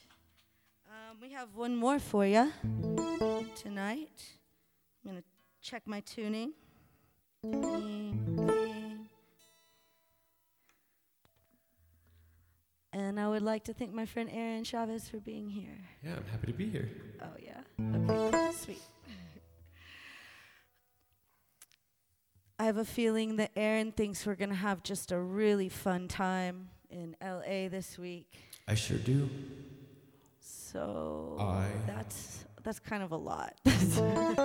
A fun time? Okay. Let's try. Okay. 1, 2, 3.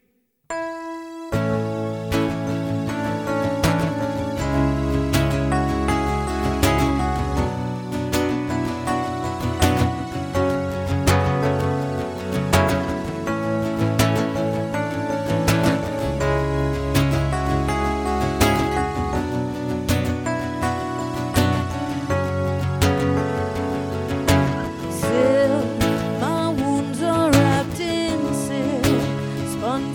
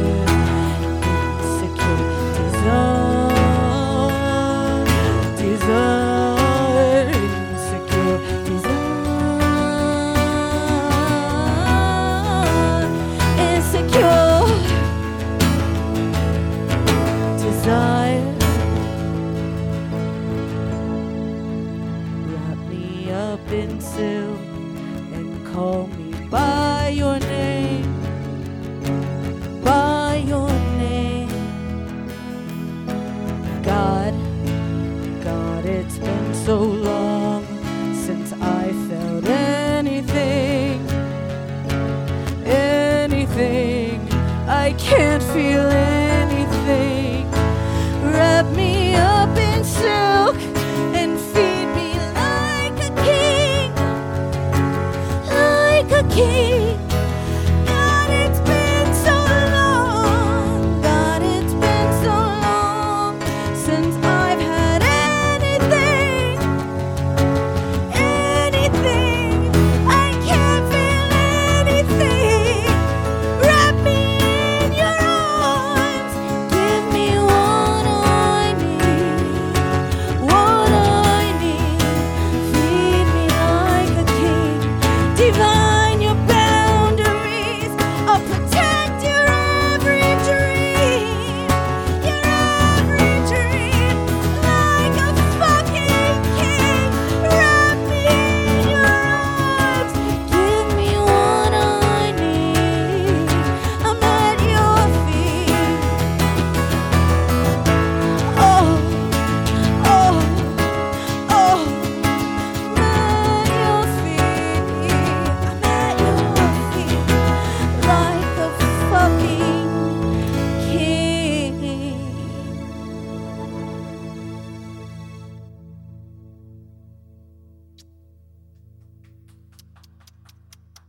Thank you. How's everybody doing? That was amazing. Oh my goodness. Sabrina, Ellis. Just breathtaking. They are so good. So great. Not even good. Great. Masterful. I loved it. And those are all songs. We'll talk to Sabrina in a few moments. We'll catch up and figure out what's up. And then we'll take calls from you and we'll talk about the holidays. We really haven't talked about the holidays with anybody. So call 201-989-0012 and get ready for that if you want to be a part of that. That'll be the rest of the show, but we'll talk to Sabrina and Aaron for a few minutes and then take calls and then we'll say goodbye. Sometimes the shows go fast. So, no calls right now. 201-989-0012. No calls. This is like I guess people don't want to be on hold no more. I don't blame you if you don't want to be on hold. But now as you call back, now you'll get through. You call back.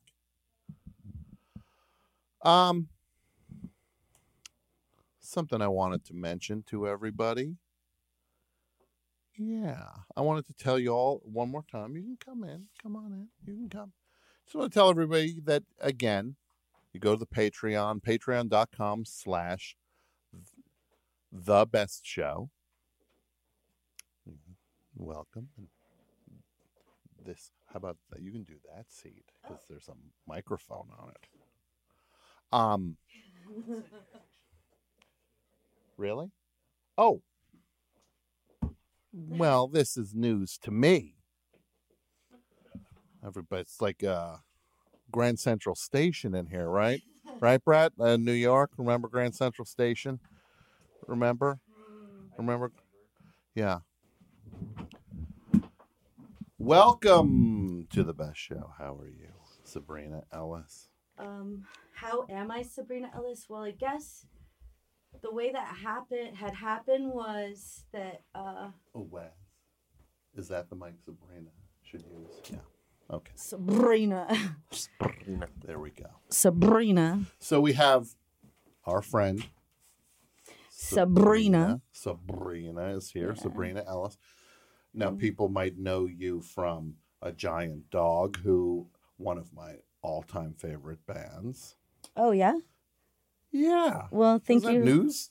No, I mean, I appreciate you sharing A Giant Dog, but it turns out that, some of the West Coast folk they had thought a giant dog was a joke setup more so than a band name. Okay. Like another like squirrel character. You need me to hula a bit? There we go. Okay. Perfect. Yeah, they were thinking maybe, this would be like a Gary the Squirrel. No, it's not a comedy routine. It's one of the best bands going. Sweet Spirit, another one of my favorite bands. I'm sure people are like, oh, I like a giant dog more than Sweet Spirit. Oh, I like Sweet Spirit more than And I'm giant sure dog. I go up to people with children and I'm like, I like your son better. Okay. Your son Cody better than your son Hunter, the squirrel. Those are some good present day kid names too. Cody, Hunter, Colby, Colby, Skylar, Tyler, Skylar, Jared. There's a lot of Jareds. Not a lot of Herbie. Herbie is one you don't hear a whole lot. You don't hear a lot of Rosemary, Herbie, Rice Blanche, Tartuffe, the Wonder Dog. You don't hear a lot of Tartuffe, the Wonder Dogs anymore.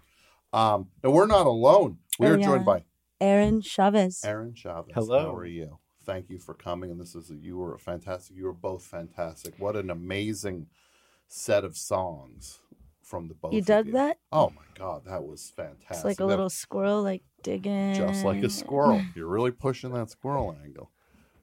I'm just sticking to what I know. Okay. No, it was truly amazing, and it's so nice to see you trying on something on a different size. It's nice to see me try so hard. Stop. You try. Nobody works harder than you. I mean, see the shows after a giant dog show, you've got the oxygen mask on like it's blue velvet because you gave it all on the stage. You got nothing left. It's my supervillain origin story. So you, Sabrina, 2 bands, a giant dog, Sweet Spirit. They both have different feels. They share members. Yeah, we're thinking about doing a Brady Bunch sort of thing and just like having like a giant spirit. Yeah, a big sweet dog. Sure, that'd be amazing. But it's not necessary today to even think about any of that nonsense. Yeah, we're getting people all excited. They're like, oh, I'll only have to pay $15 to see both. That'll be great. You can combine all 3. Sabrina, the big sweet dog. Sabrina. I want that on my gravestone. Yeah. Since you will outlive me. I'm calling your mother. I'm putting Rosanna in charge of this. So how did all of this come about? Because you're so prolific. You're in 2 bands that are very prolific, but now you're doing something, a solo thing that has a different feel to it than the other 2 bands. How did we get here? I guess the long answer would be resentment, like a hangnail. Okay. Always festering. Okay. Producing, and then the better answer would be, I finally, I think, dealt with all the like rules and resentments that were making me scared to produce this out and to hear it back and to release it. And I realized that I was just kind of punishing myself and that I really wanted to be sharing these songs that they're just more hard on my sleeve. I mean, I mean every word that is said in all the Giant Dog songs, maybe not all the Sweet Spirit stuff. Okay. But in the Sabrina stuff, I mean, that was stuff I lived alone without my more confident counterparts. Okay. So you kind of stripping it down. It's more, you described it as more singer-songwritery to me when you were telling me this is what your new endeavor was. But it's very it's huge in its own way. These are magnificent songs with scope and range. Thank you, Tom. I They're appreciate amazing. that. And is this how did you and Aaron find each other? Well, we met on that recording project, right? We were on a recording project, codename Fleetwood McVampire. Okay. Okay. We can't speak about it. Sure. But we were on working title Fleetwood McVampire. Yeah. Okay. So Fleetwood McVampire. Yeah. We have a really brilliant friend in common named Connor, and he fronts a band called TC Superstar, which is probably my favorite peer band. My favorite band from Austin. They put on consistently amazing performances, and they really just have this big fan feel where everybody's really excited and singing along. So you were starting to figure something out with Connor. Well, Connor wanted to support me a bit, and we had never worked together, so I brought this working title codename Fleetwood McVampire to Connor. Okay. Because I thought, okay, we can just kind of demo some stuff. Sure. And then and did you have the itch to do something more I guess more singer-songwriters, more theatrical? Both, yeah. Both. That's interesting because I think for me, when I feel singer-songwriter-y, I think like I'm scaling back the theatrics, but I do want something more theatrical. And Fleetwood McVampire, codename working title, was kind of the intersection of that. Okay. And I showed up and Connor had assembled a talented crew. Okay. And Aaron was part of this crew, and that was our first time meeting. Yeah, that was the first time that I remember like working with you. And by the end of the day, 7 hours later, I remember that we were on opposite sides of your keyboard staring into each other's eyes and writing something. Yeah, we made something new as we went along. Yeah. Mm-hmm. So you were both, hey, who are you? Oh, yeah. I see what you're doing. I'd always looked up to Sabrina since I'd been a musician in Austin. So I thought it was really cool that you started coming to TC Superstar shows because I'm in TC as well. Okay. So I remember you becoming friends with Connor, and like, wow, that's really cool. Like Sabrina likes our stuff. So when we started working together, like I definitely knew who Sabrina was. And so you're fully up to speed, and now you're like, ooh, here comes Sabrina. Yeah.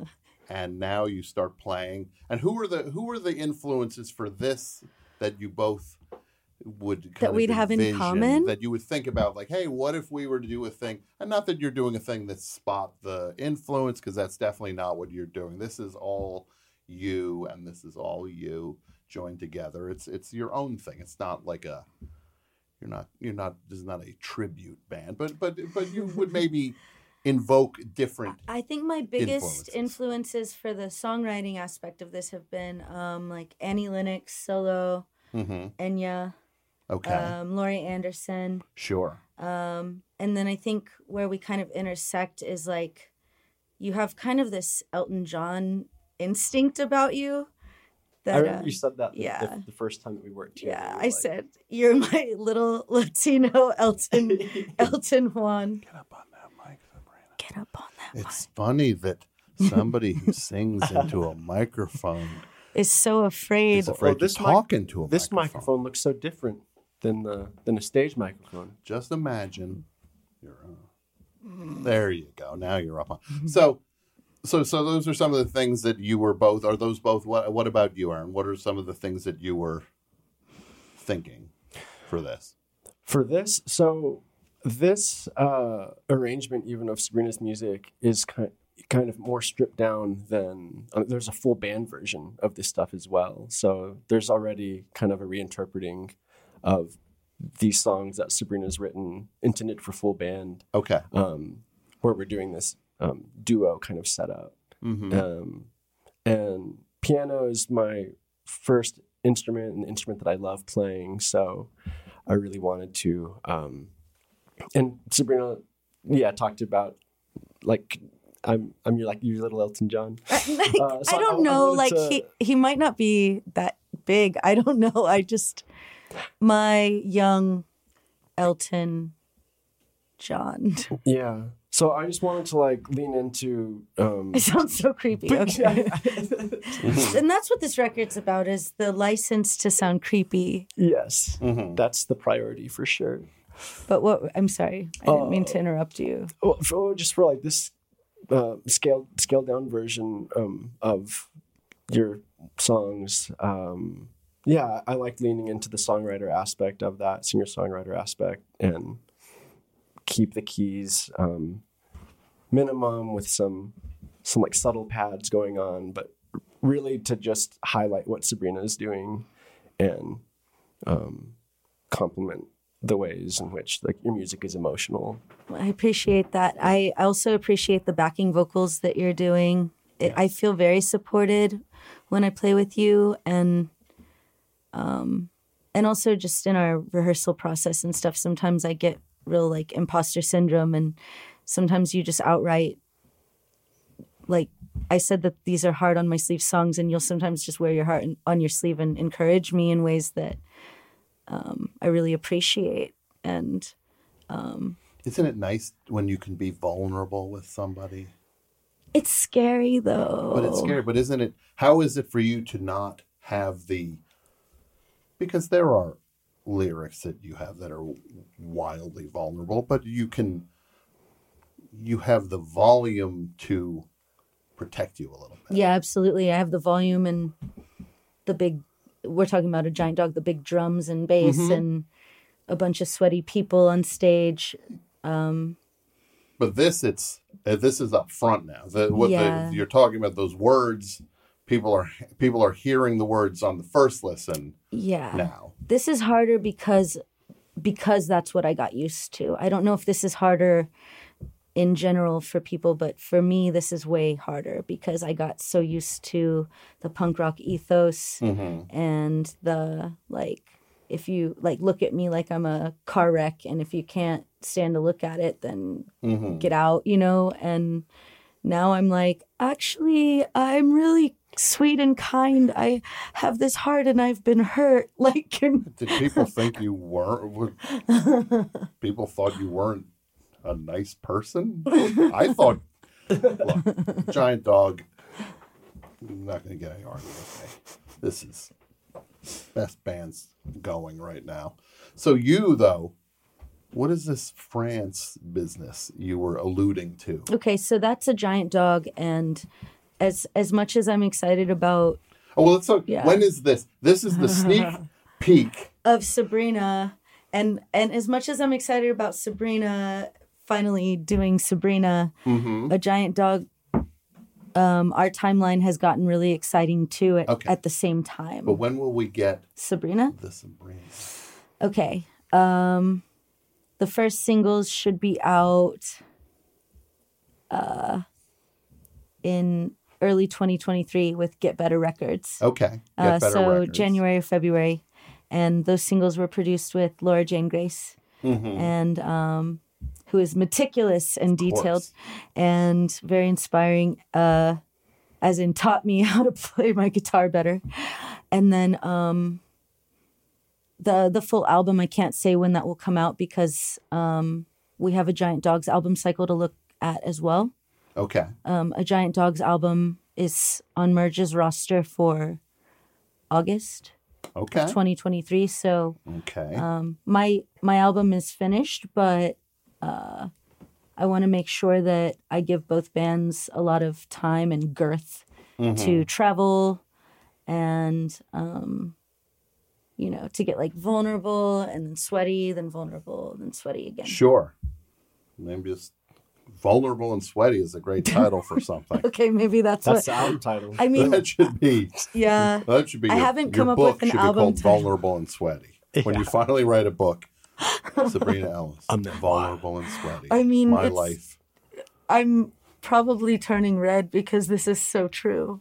This is truer than therapy, y'all.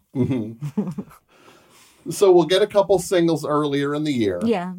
Then a Giant Dog that ramps up, and that's the fifth album. It's our fifth album, original studio album. Okay. If we're not counting the Neon Bible cover album. Okay. Which we're not. We're we're not. We're counting proper, yeah, original studio. A Giant Dog. This is our 5th, and it's going to be the first time we've done a conceptual album. Ooh. Well, this sounds like a scoop, and that means we have to say, where's the scoop thing here? And that's the end of the No, that's not it. Well, this is me saying, this is what I usually do when there's a guest in studio. I usually say, Come on, give us a scoop. And then if you're a little reticent to give us Please give us a scoop. And then what have we got here? Oh, come on. You know you want to give us a scoop. So, but you gave the scoops without me even browbeating you into it. I came here with scoops. Yes. It's like Pockets Baskin full- Robbins yeah. doesn't have as many this is really scoops making as me I want just some got. ice cream. Yes. I promised you froyo if you did this. Yeah, that's why that's promised that's you part froyo. of my writer.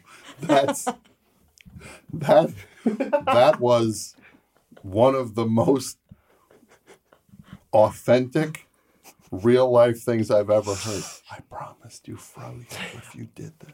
They did. That's The fair. album's called I Promised You Froyo. Yeah, I promise. So the Giant Dog album, number 5, you recorded this. We recorded this in France. In France. And what led to that?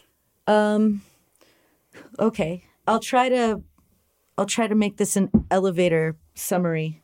When we wrote this conceptual album, we got these real stars in our eyes about super producers. Okay. And we were rejected by the best living producers of our time. We were rejected by...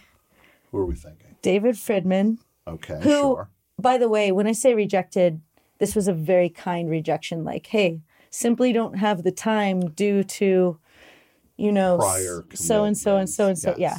And great rapport and very supportive people. But David Friedman was the apple of our eye. Okay. And then, we had also been courting John Congleton. Sure. And then we had this crazy wild hair to send it to Todd Rundgren, who was very kind to listen Sure. to Okay. the demos. And TR1. Yeah. As he refers to himself. Okay, now. so yeah, TR1. Yes. TR was too busy. Okay. And but I burnt candles for you, TR1. There were like pig's hooves involved. That would for be you, amazing if at TR1. some point you got to work with Todd I dressed up as you. Rundgren. Do you have a alone favorite from Todd myself. Rundgren album, Sabrina? Yeah, Bad Out of Hell. Bad Out of Hell. That's so. The first. Sure. So those people were unable to produce None of the these album. people could produce, and So what led you to France then? well, so then A Giant Dog went on tour in August, just a little national loop, to just make ourselves feel vital again, and I guess Andrew and I would heavily discuss the problem of our album that we'd been sitting on. We would discuss it like with furrowed brow in the van like every day. And we had this tour manager. And our tour manager, Sean Dickerson, had spent a lot of time working in this one little small town in France. And by a lot of time, I mean 6 years coming and going. Okay. And apparently it had been a sister city of Austin. Anyway, this guy mentions, oh, hey, you should record in France with my friends. And Andrew and I completely ignored that advice. And we just kept like arguing about Why or won't discussing. Todd Rundgren answer our emails? Maybe we should send him a T-shirt. Yes. So you and Andrew from A Giant Let's send Dog. him some cigars. Yeah. Like, You're both at somebody's And that's like, you should go to France. Yeah, and My then friend is in France. Yeah, and we just continued. And then I guess at some point I feel like, yeah, Sean was like, well, Andrew seemed really excited about France. And I was like, no, that isn't so. Okay. That didn't happen. Mm-hmm. So I asked Andrew, I was like, hey, were you excited about recording in France? And sorry, French engineers, if you're hearing this. Andrew was like, I don't think I reacted, but if we can afford to, that would be rad. Mm-hmm. And then it turned out that we could afford to. And by that, I mean, you know, the travel cost is big, but the arts are more subsidized over there. And so the studio cost wasn't as great as, you know, if we had gone to Hawaii to record with Rundgren, Sure. Yeah. which I was willing to do. Yeah. I would have sold my sword. It's not over yet. Yeah, no. And so, yeah, we ended up going to France really, really last minute. Like one bandmate is expecting a child. Okay. Another had moved away to a different city, and it was just like, go team, we got to go to France. And we show up, and we're in the French countryside, and we're recording in what used to be a shit silo. Okay. And it's another great album title. Yeah. So, what is this concept of this concept album? So now the concept, I do feel like I need Andrew here to talk about that. Then you can tease. I'll just tease it. Let me just say it is Andrew's concept initially. Okay. And then we worked for about a year during the pandemic to develop the characters, and we're 2 seasons in development of this series that we had high hopes of putting out this series with the album, but sometimes you just got to stick to what you know and bite the bullet and make the album. But if anybody wants to make a series right quick, we've got 2 seasons, and wow, the twists and turns. But just so you know, it's about virtual reality, addiction, and gender identity. Okay. That sounds intriguing. Yeah. And maybe you had the next door neighbor could be Todd Rundgren. Be like, hey, can I borrow some sugar? Todd Rundgren, what are you doing here? We'd love to work with you, Rundgren, in any capacity. And all 5 of you say the lines at the same time. Todd Rundgren, what are you doing here? It's always the best acting in all the band. And everybody gets lines in something. Like Mudhoney when they were in the movie Black Sheep, and then they cut to Dan Peters and he goes, like everybody had to say something. That was classic. Yeah. So, how about this? How about it? A giant dog, you come back when you're ready. We'll get Andrew. He can tell us all about everything. Andrew can talk us through it all. Mm-hmm. You see the setup we got in here. It's beautiful. We're both up there playing. We've had Mike Watt here. We've had Daniel Romano's outfit played here. We've had Mike Kroll played here. A full band. You get Hell the yeah. full band in there. And then we hear all about the concept. But today, what matters to me, Sabrina Ellis. 2 singles. 2 singles coming up. That's what everybody have to look forward to for 2023. I mean, you got to stay alive, everybody. Oof, me included. And I appreciate that. I mean, I'm excited about the singles. I also am excited about the Giant Dog album. I just didn't want to go off on it without crediting how much it was mine and Andrew's and the whole band's. And not only that, but we did end up getting Congleton to mix it in the end. See? And not only that, but if my Sabrina Ellis stuff is the vulnerable, like hard on the sleeve singer-songwritery thing, then this A Giant Dog album is way into another direction that I've always wanted to go, and it's the closest thing to a metal album that I've ever been involved in. So amazing. Who are your metal heroes? Dio. Did you see the Dio documentary yet? No. It's really good. It just came out. We had the directors checked in a couple weeks ago. Do you like Dio? I do like Dio. Yeah. It's very it's an interesting documentary. He started recording in the late 50s. In the 50s. Really? Yeah. It's crazy.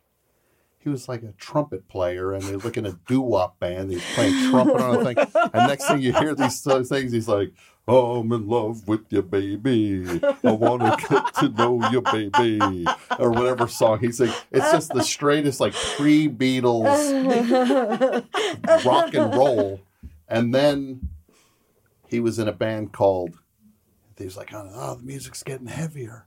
And then he had a band called Electric Elf, which was like a very 60s band. And then they shed the electric part of it. They just became Elf. Because it was a band and I guess they were all kind of small dudes in the band. So they called themselves Elf. Beautiful. Yeah. But he started in the 50s. You watch this documentary, your head's going to explode. It will.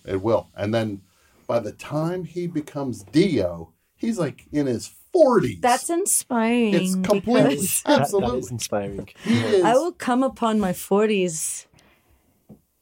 Shall I live another 4 years? Which I'm trying to. You shall. Because I'll say this, Sabrina and Aaron. People start off, they say, "Oh, Orson Welles is my hero. He was 25. He was 25 when he did Citizen Kane," or whatever it was. Yeah. You watch that go past, and suddenly you're like, "Well, I guess I didn't do my Citizen Kane yet, and I'm got a 3 hanging on my edge." And then suddenly you go,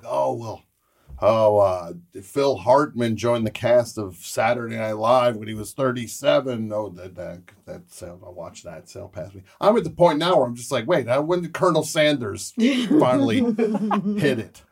That's the only one I got left. Some old man finally hit the jackpot. I'm still fighting, though. I'm still fighting. Remember, I'm still fighting. I'm fighting for you. Oh, goodness. They're watching us. That's right. They are watching us. We're fighting for you. Yes. But you... Mostly Tom is doing the fight. You both are amazing. You both did this amazing set. I cannot wait for the album and for the singles.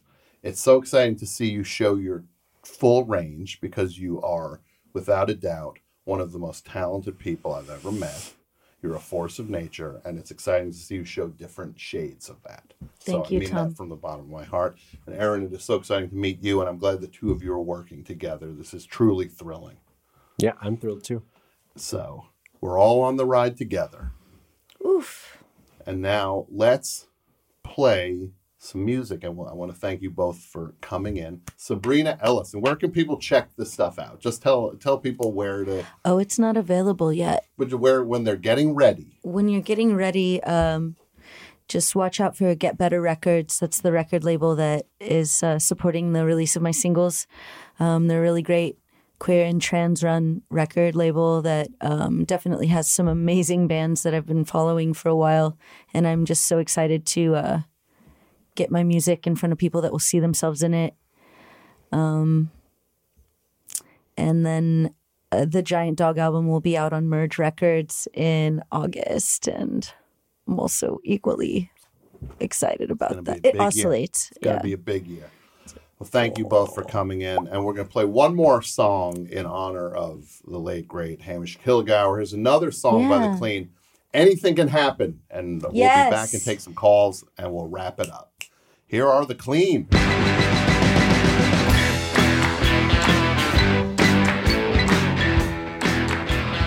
Yeah, another one from The Clean. Anything Can Happen. Rest in peace. Hamish Kilgour.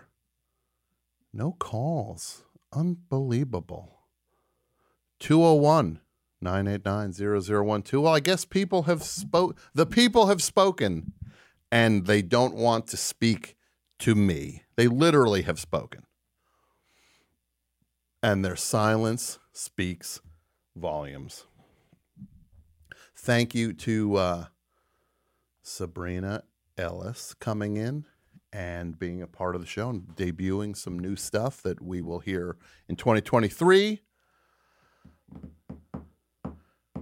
What do I want to talk about? Oh, I know what I wanted to talk about. Everybody knows how much I love the show Crisley. Was it Crisley Knows Best? I'm such a huge fan of Crisley Knows Best. Todd Crisley. Now, my friends, I have some bad news. So for people who don't know, Crisley Knows Best is a reality show that shows the life of the Crisley family. Todd Crisley, Julie Crisley, the rumors are true. Well, bad news, Crisley maniacs. Well, what do we call ourselves?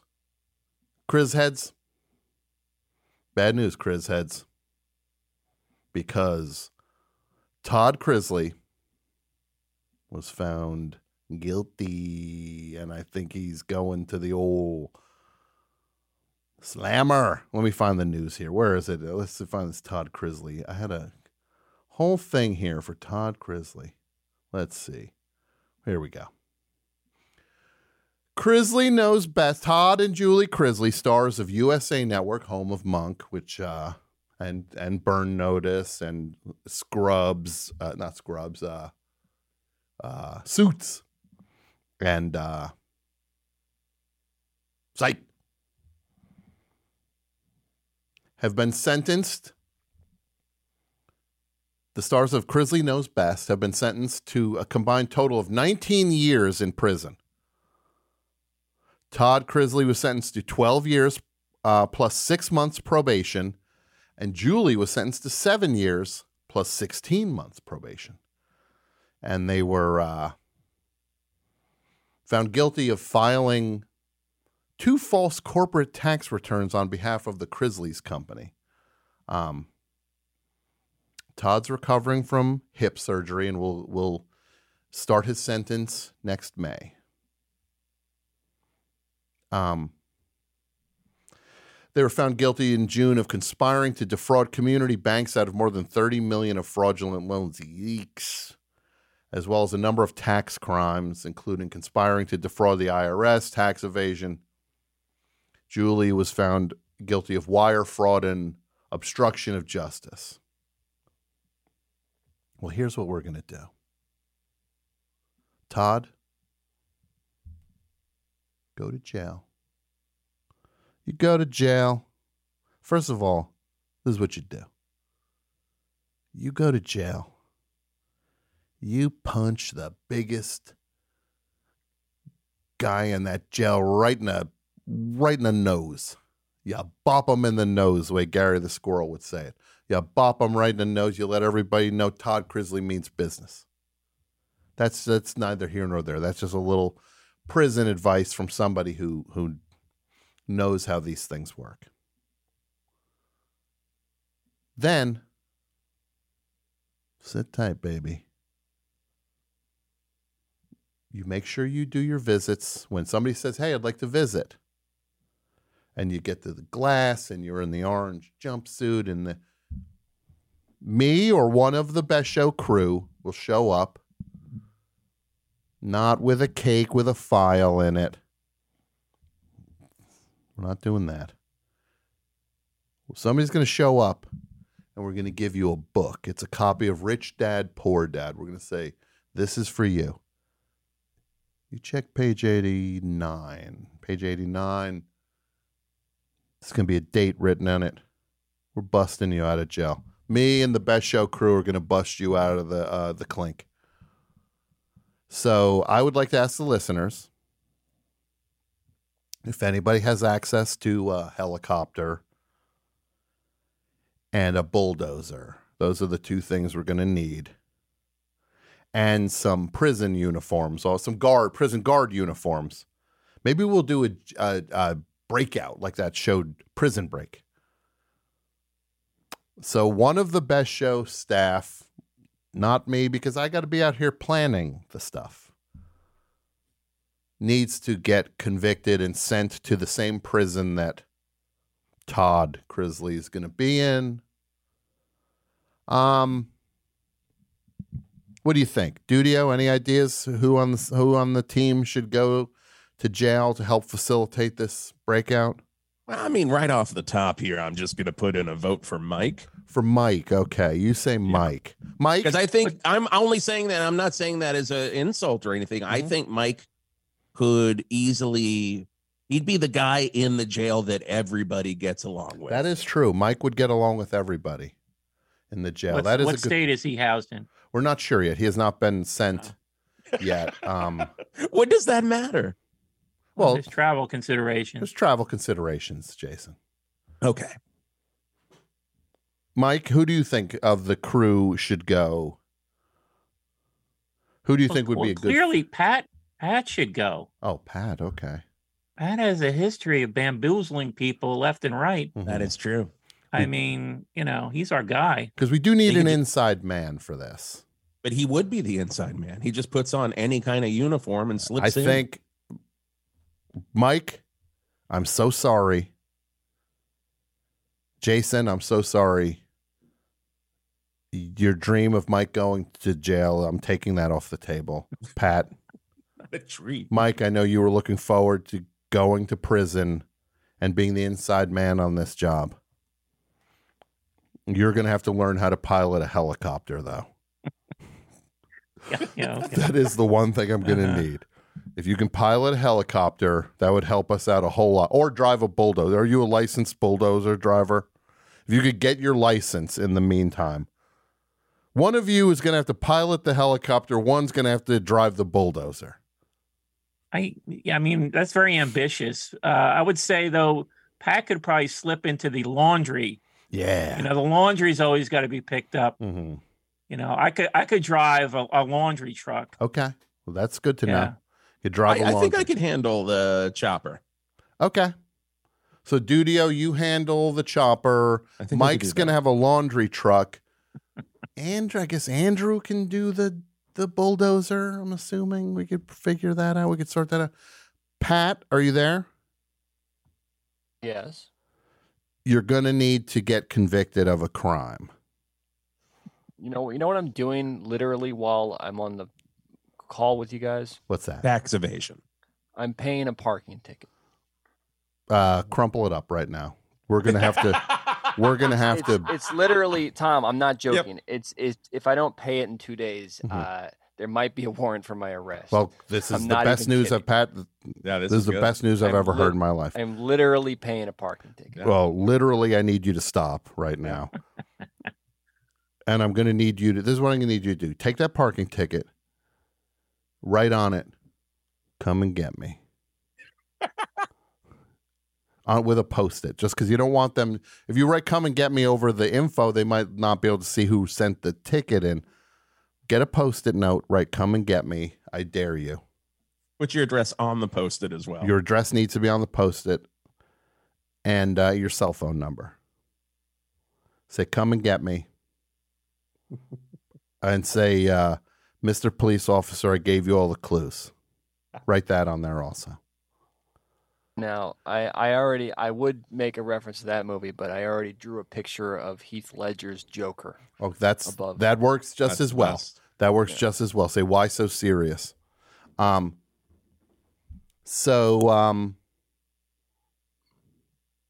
wrote cereal just to give it my own flavor. I wonder if why so serious is related to Yahoo Serious. It's like it's so close. Yahoo Serious. Why so serious? It's very interesting. These are the things I think about. I can't stop thinking these weird thoughts, guys. Guys, this is the stuff I think. Guys, I think the things you think, but I got the courage to say it. Mm-hmm. So, all right. So this is the way it works. Pat, you go to jail. You're in the same prison as Todd Crisley. You go up to him. You say page 89, huh? Because that's the rich dad, poor dad is going to have the thing to say, go meet Pat. He's in the same jail that you are. You got to get in good with the laundry. Get in good with say, we'll do laundry. We'll do laundry. The two of you and Todd Crisley start doing the laundry. Then the laundry truck. The laundry truck's pulling up every day. You look, who's behind the wheel? It's AP Mike. Bleeping AP Mike. Laundry pickup. Laundry pickup. Mike, you got to pretend you don't know Pat. You never saw this guy in your life. No. Even put him down. I'll go, hey, you dirty prisoner.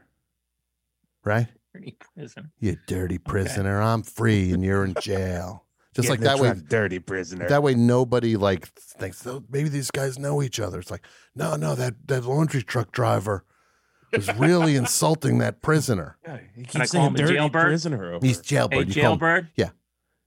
Hey, jailbird, load that laundry now. Think I got all day? Yeah, I think I got all. This is great. Think I got all day? Load the laundry truck. But this is what you and Pat, and you're breaking out on this too. Don't think we're leaving you behind. You're getting out too.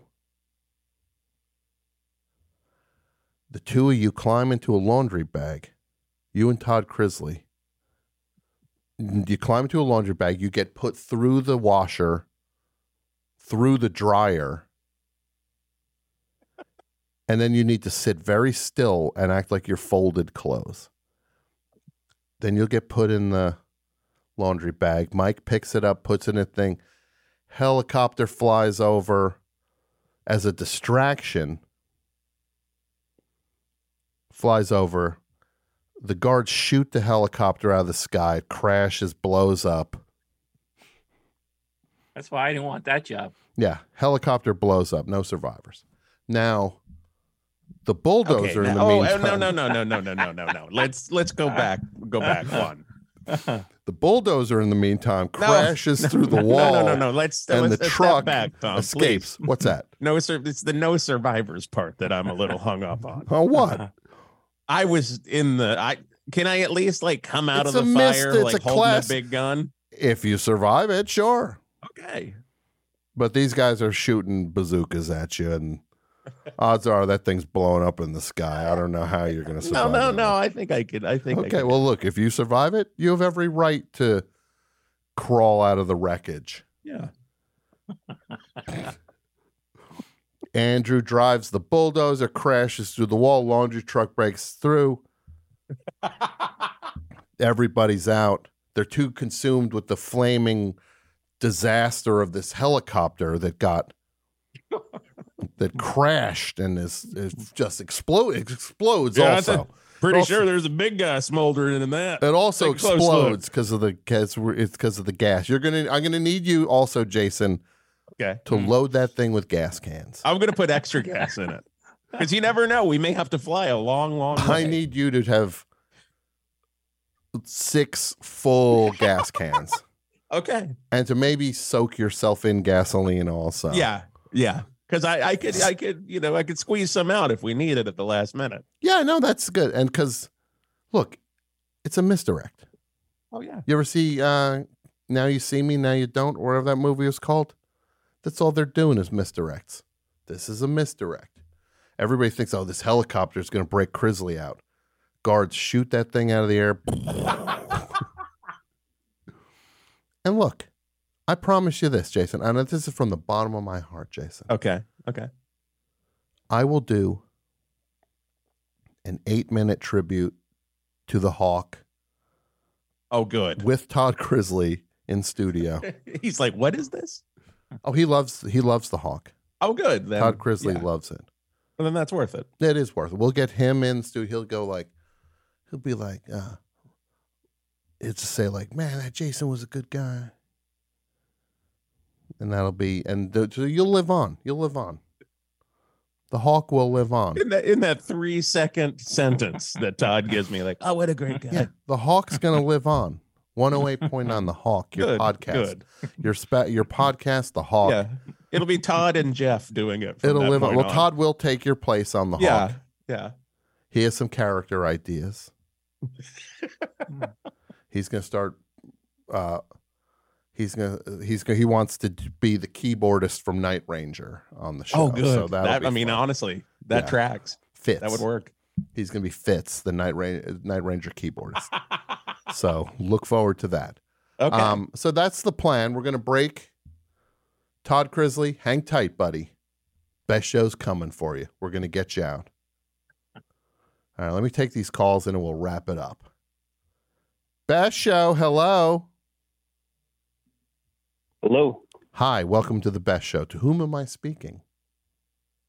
This is Casey from Washington Township, New Jersey. Casey from Washington Township in New Jersey. Now, Washington Township is where? It is in Gloucester County. Way down there, huh? South of Camden. That's some that's some exit 2 business. That's exit 2 on the turnpike.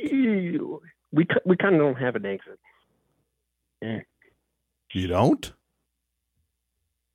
Well, yeah. Yeah. It's too far away. What do you got for me, buddy? How do I get through the holidays? All right, let's figure this out. You touched on it already, kind of like music, like harvest, harvest time. Mm-hmm. Just like putting playlists together, mm-hmm. and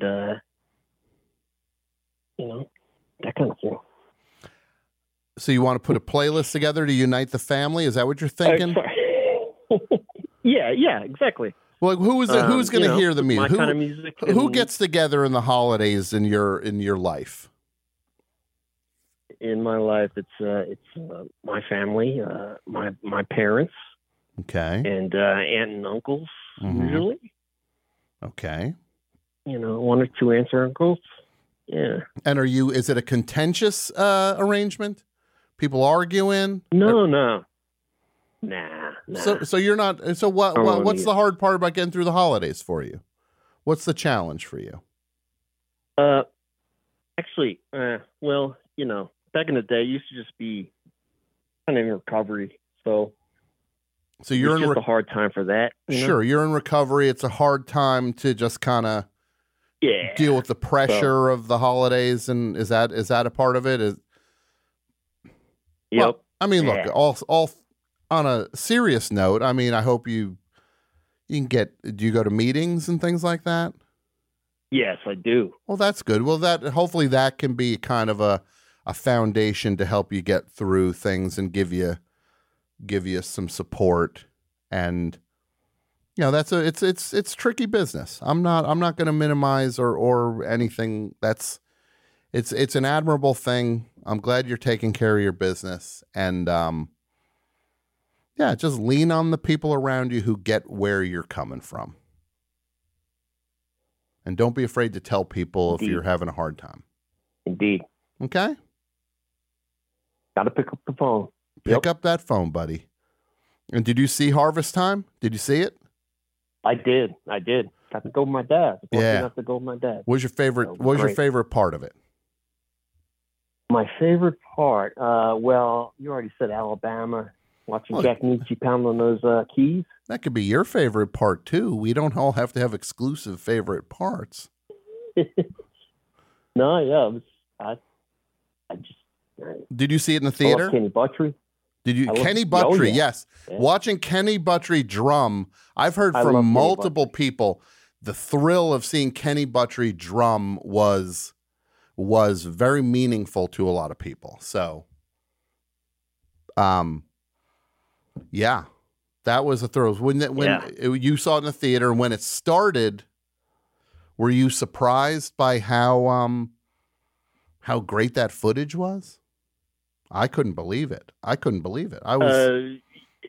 Yeah, I mean, I was prepared a little bit because of the little teaser, that we saw. But it was kind of like I felt like you touched on it earlier with Let It Be. Yeah. It was that kind of thing. I was like, wow, I just blown away. Yeah. Couldn't believe it. Casey? Doing all. You have a great, thank you, buddy. You have a great holiday. And give me a too, call. Tom. Give me a call in the new year. Will do. Take All care. right. Tom. You take care. Bye. Good guy. Good guy. Let's see what's going on. One more call here. Best show. Hello. Final call. Final call. Hello, Hey, Beth. Tom. Hey, welcome to the Best Show. To whom am I speaking? This is Taylor from Exeter, California. Taylor from Exeter, California. Where is Exeter in California? Exeter is a small little touristy town right before you get into the Sequoia National Park in Central California. Okay. So how far away are you from me? I'm out here in Lipstick City.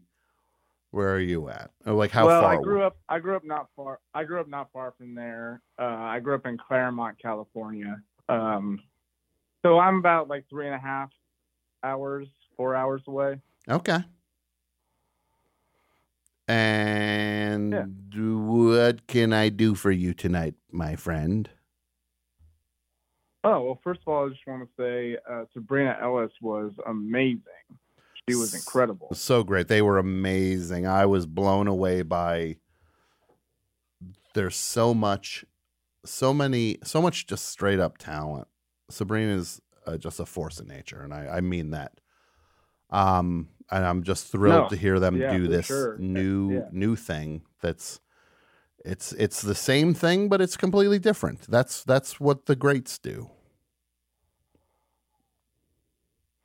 Absolutely, and just watching her like jam on the guitar, and we got a different side of her, which is really, really cool. Yeah, it was awesome. So what else is going on? Well, I was calling in for the topic real quick. Mm-hmm. How do I get through the holidays? So growing up in the LA area and then still, living out here, I listen to a lot of sports talk radio in the LA area because I work an office job. Okay. And so I pick up on like sports facts that I know my like family members and my like family in-laws like that they like, the sports teams that they like, and I just bring up certain little things that I pick up throughout the year listening to sports talk. And that gets you through, that like replicates commonality. Is that what you're saying? It's basically being like, hey, I remember that you like this team or you like this player, and so here's this fact that I learned that you probably weren't expecting that I knew. So that's like you're like almost like a traveling salesman or whatever, just like saying like, hey, how are your kids? And you look at like the card before you go, Billy and Julie. Yeah. Right. Yeah, because how's I have, the golf game? Like, yeah, because like my like social anxiety is like, not the greatest, and so like that's my way of like, that's my sort of like go-to, thing to be like, okay, I can get this uncle away from me if I just talk about the Vikings, or sure, I can get this like other like my mother-in-law loves like this college basketball team, and so I talk about that for a little bit. Amazing. I get what you're doing. My wife's gonna hate that. My wife's gonna hate that I just said that. Well, do they listen? Do they listen to the show? Unless they're just like, oh, we heard that Taylor likes the Best Show, and they're doing the same thing to you. No, my wife. My wife listens to you, but what if your uncle? What if your uncle? What if you go to the holiday dinner and then your uncle's just like, hey, so how's the Best Show doing? And then you're just like, he just did the same thing to me. I would lose my mind. Just mention the Best Show to me. I hope your wife hears this and coaches one of your family members to just say, hey, how are you liking the Best Show these days? I think that has to happen. Oh my God. All right. Well, Taylor. now I think I'm going to be expecting it. Yeah. Right? Now you're expecting it. All right, Taylor, we got to wrap up and say and goodnight. That's even worse. Thanks for the call, buddy. All right, everybody. Thank you. Thank you to Andrew Gleason. Thank you to the Best Show, Jason, Pat, Mike, Brett Davis, Brett Boham, everybody. Thanks for all the greatness. Thank you to Sabrina and Aaron for coming in and playing their music. Loved it. So much fun. Again, patreon.com/thebestshow. Bonus stuff up there. New things going up. Just a new episode of So Far, which you thought was done, but isn't done. New episodes up there. foreverdog.plus. The YouTube, you go to youtube.com/bestshow4, number 4 life, and you watch the videos, and we're doing it. And this is just the beginning. So thank you, everybody. And thank you to Wes for his amazing help, and Margot. So much help to make the show happen. I appreciate all of it. We'll be back next week. Bye-bye. The Best Show is produced in partnership with the Forever Dog Podcast Network. The show is hosted by Tom Sharpling and features John Worster, Jason Gore, Pat Byrne, and Michael Lisk. The show is produced and written by Jason Gore, Pat Byrne, Michael Lisk, John Worster, and Tom Sharpling. The Best Show is executive produced by Tom Sharpling, Brett Boehm, Joe Cilio, and Alex Ramsey. The show is engineered and mastered by Andrew Gleason, website and technical support provided by Martine Sellis, and the show is recorded at Forever Dog Studios in Los Angeles. Support The Best Show on Patreon over at patreon.com/thebestshow, and follow us on YouTube, Twitter, and Instagram over at Best Show 4 Life. That's Best Show number 4 Life. Thanks for listening, and we'll see you next week.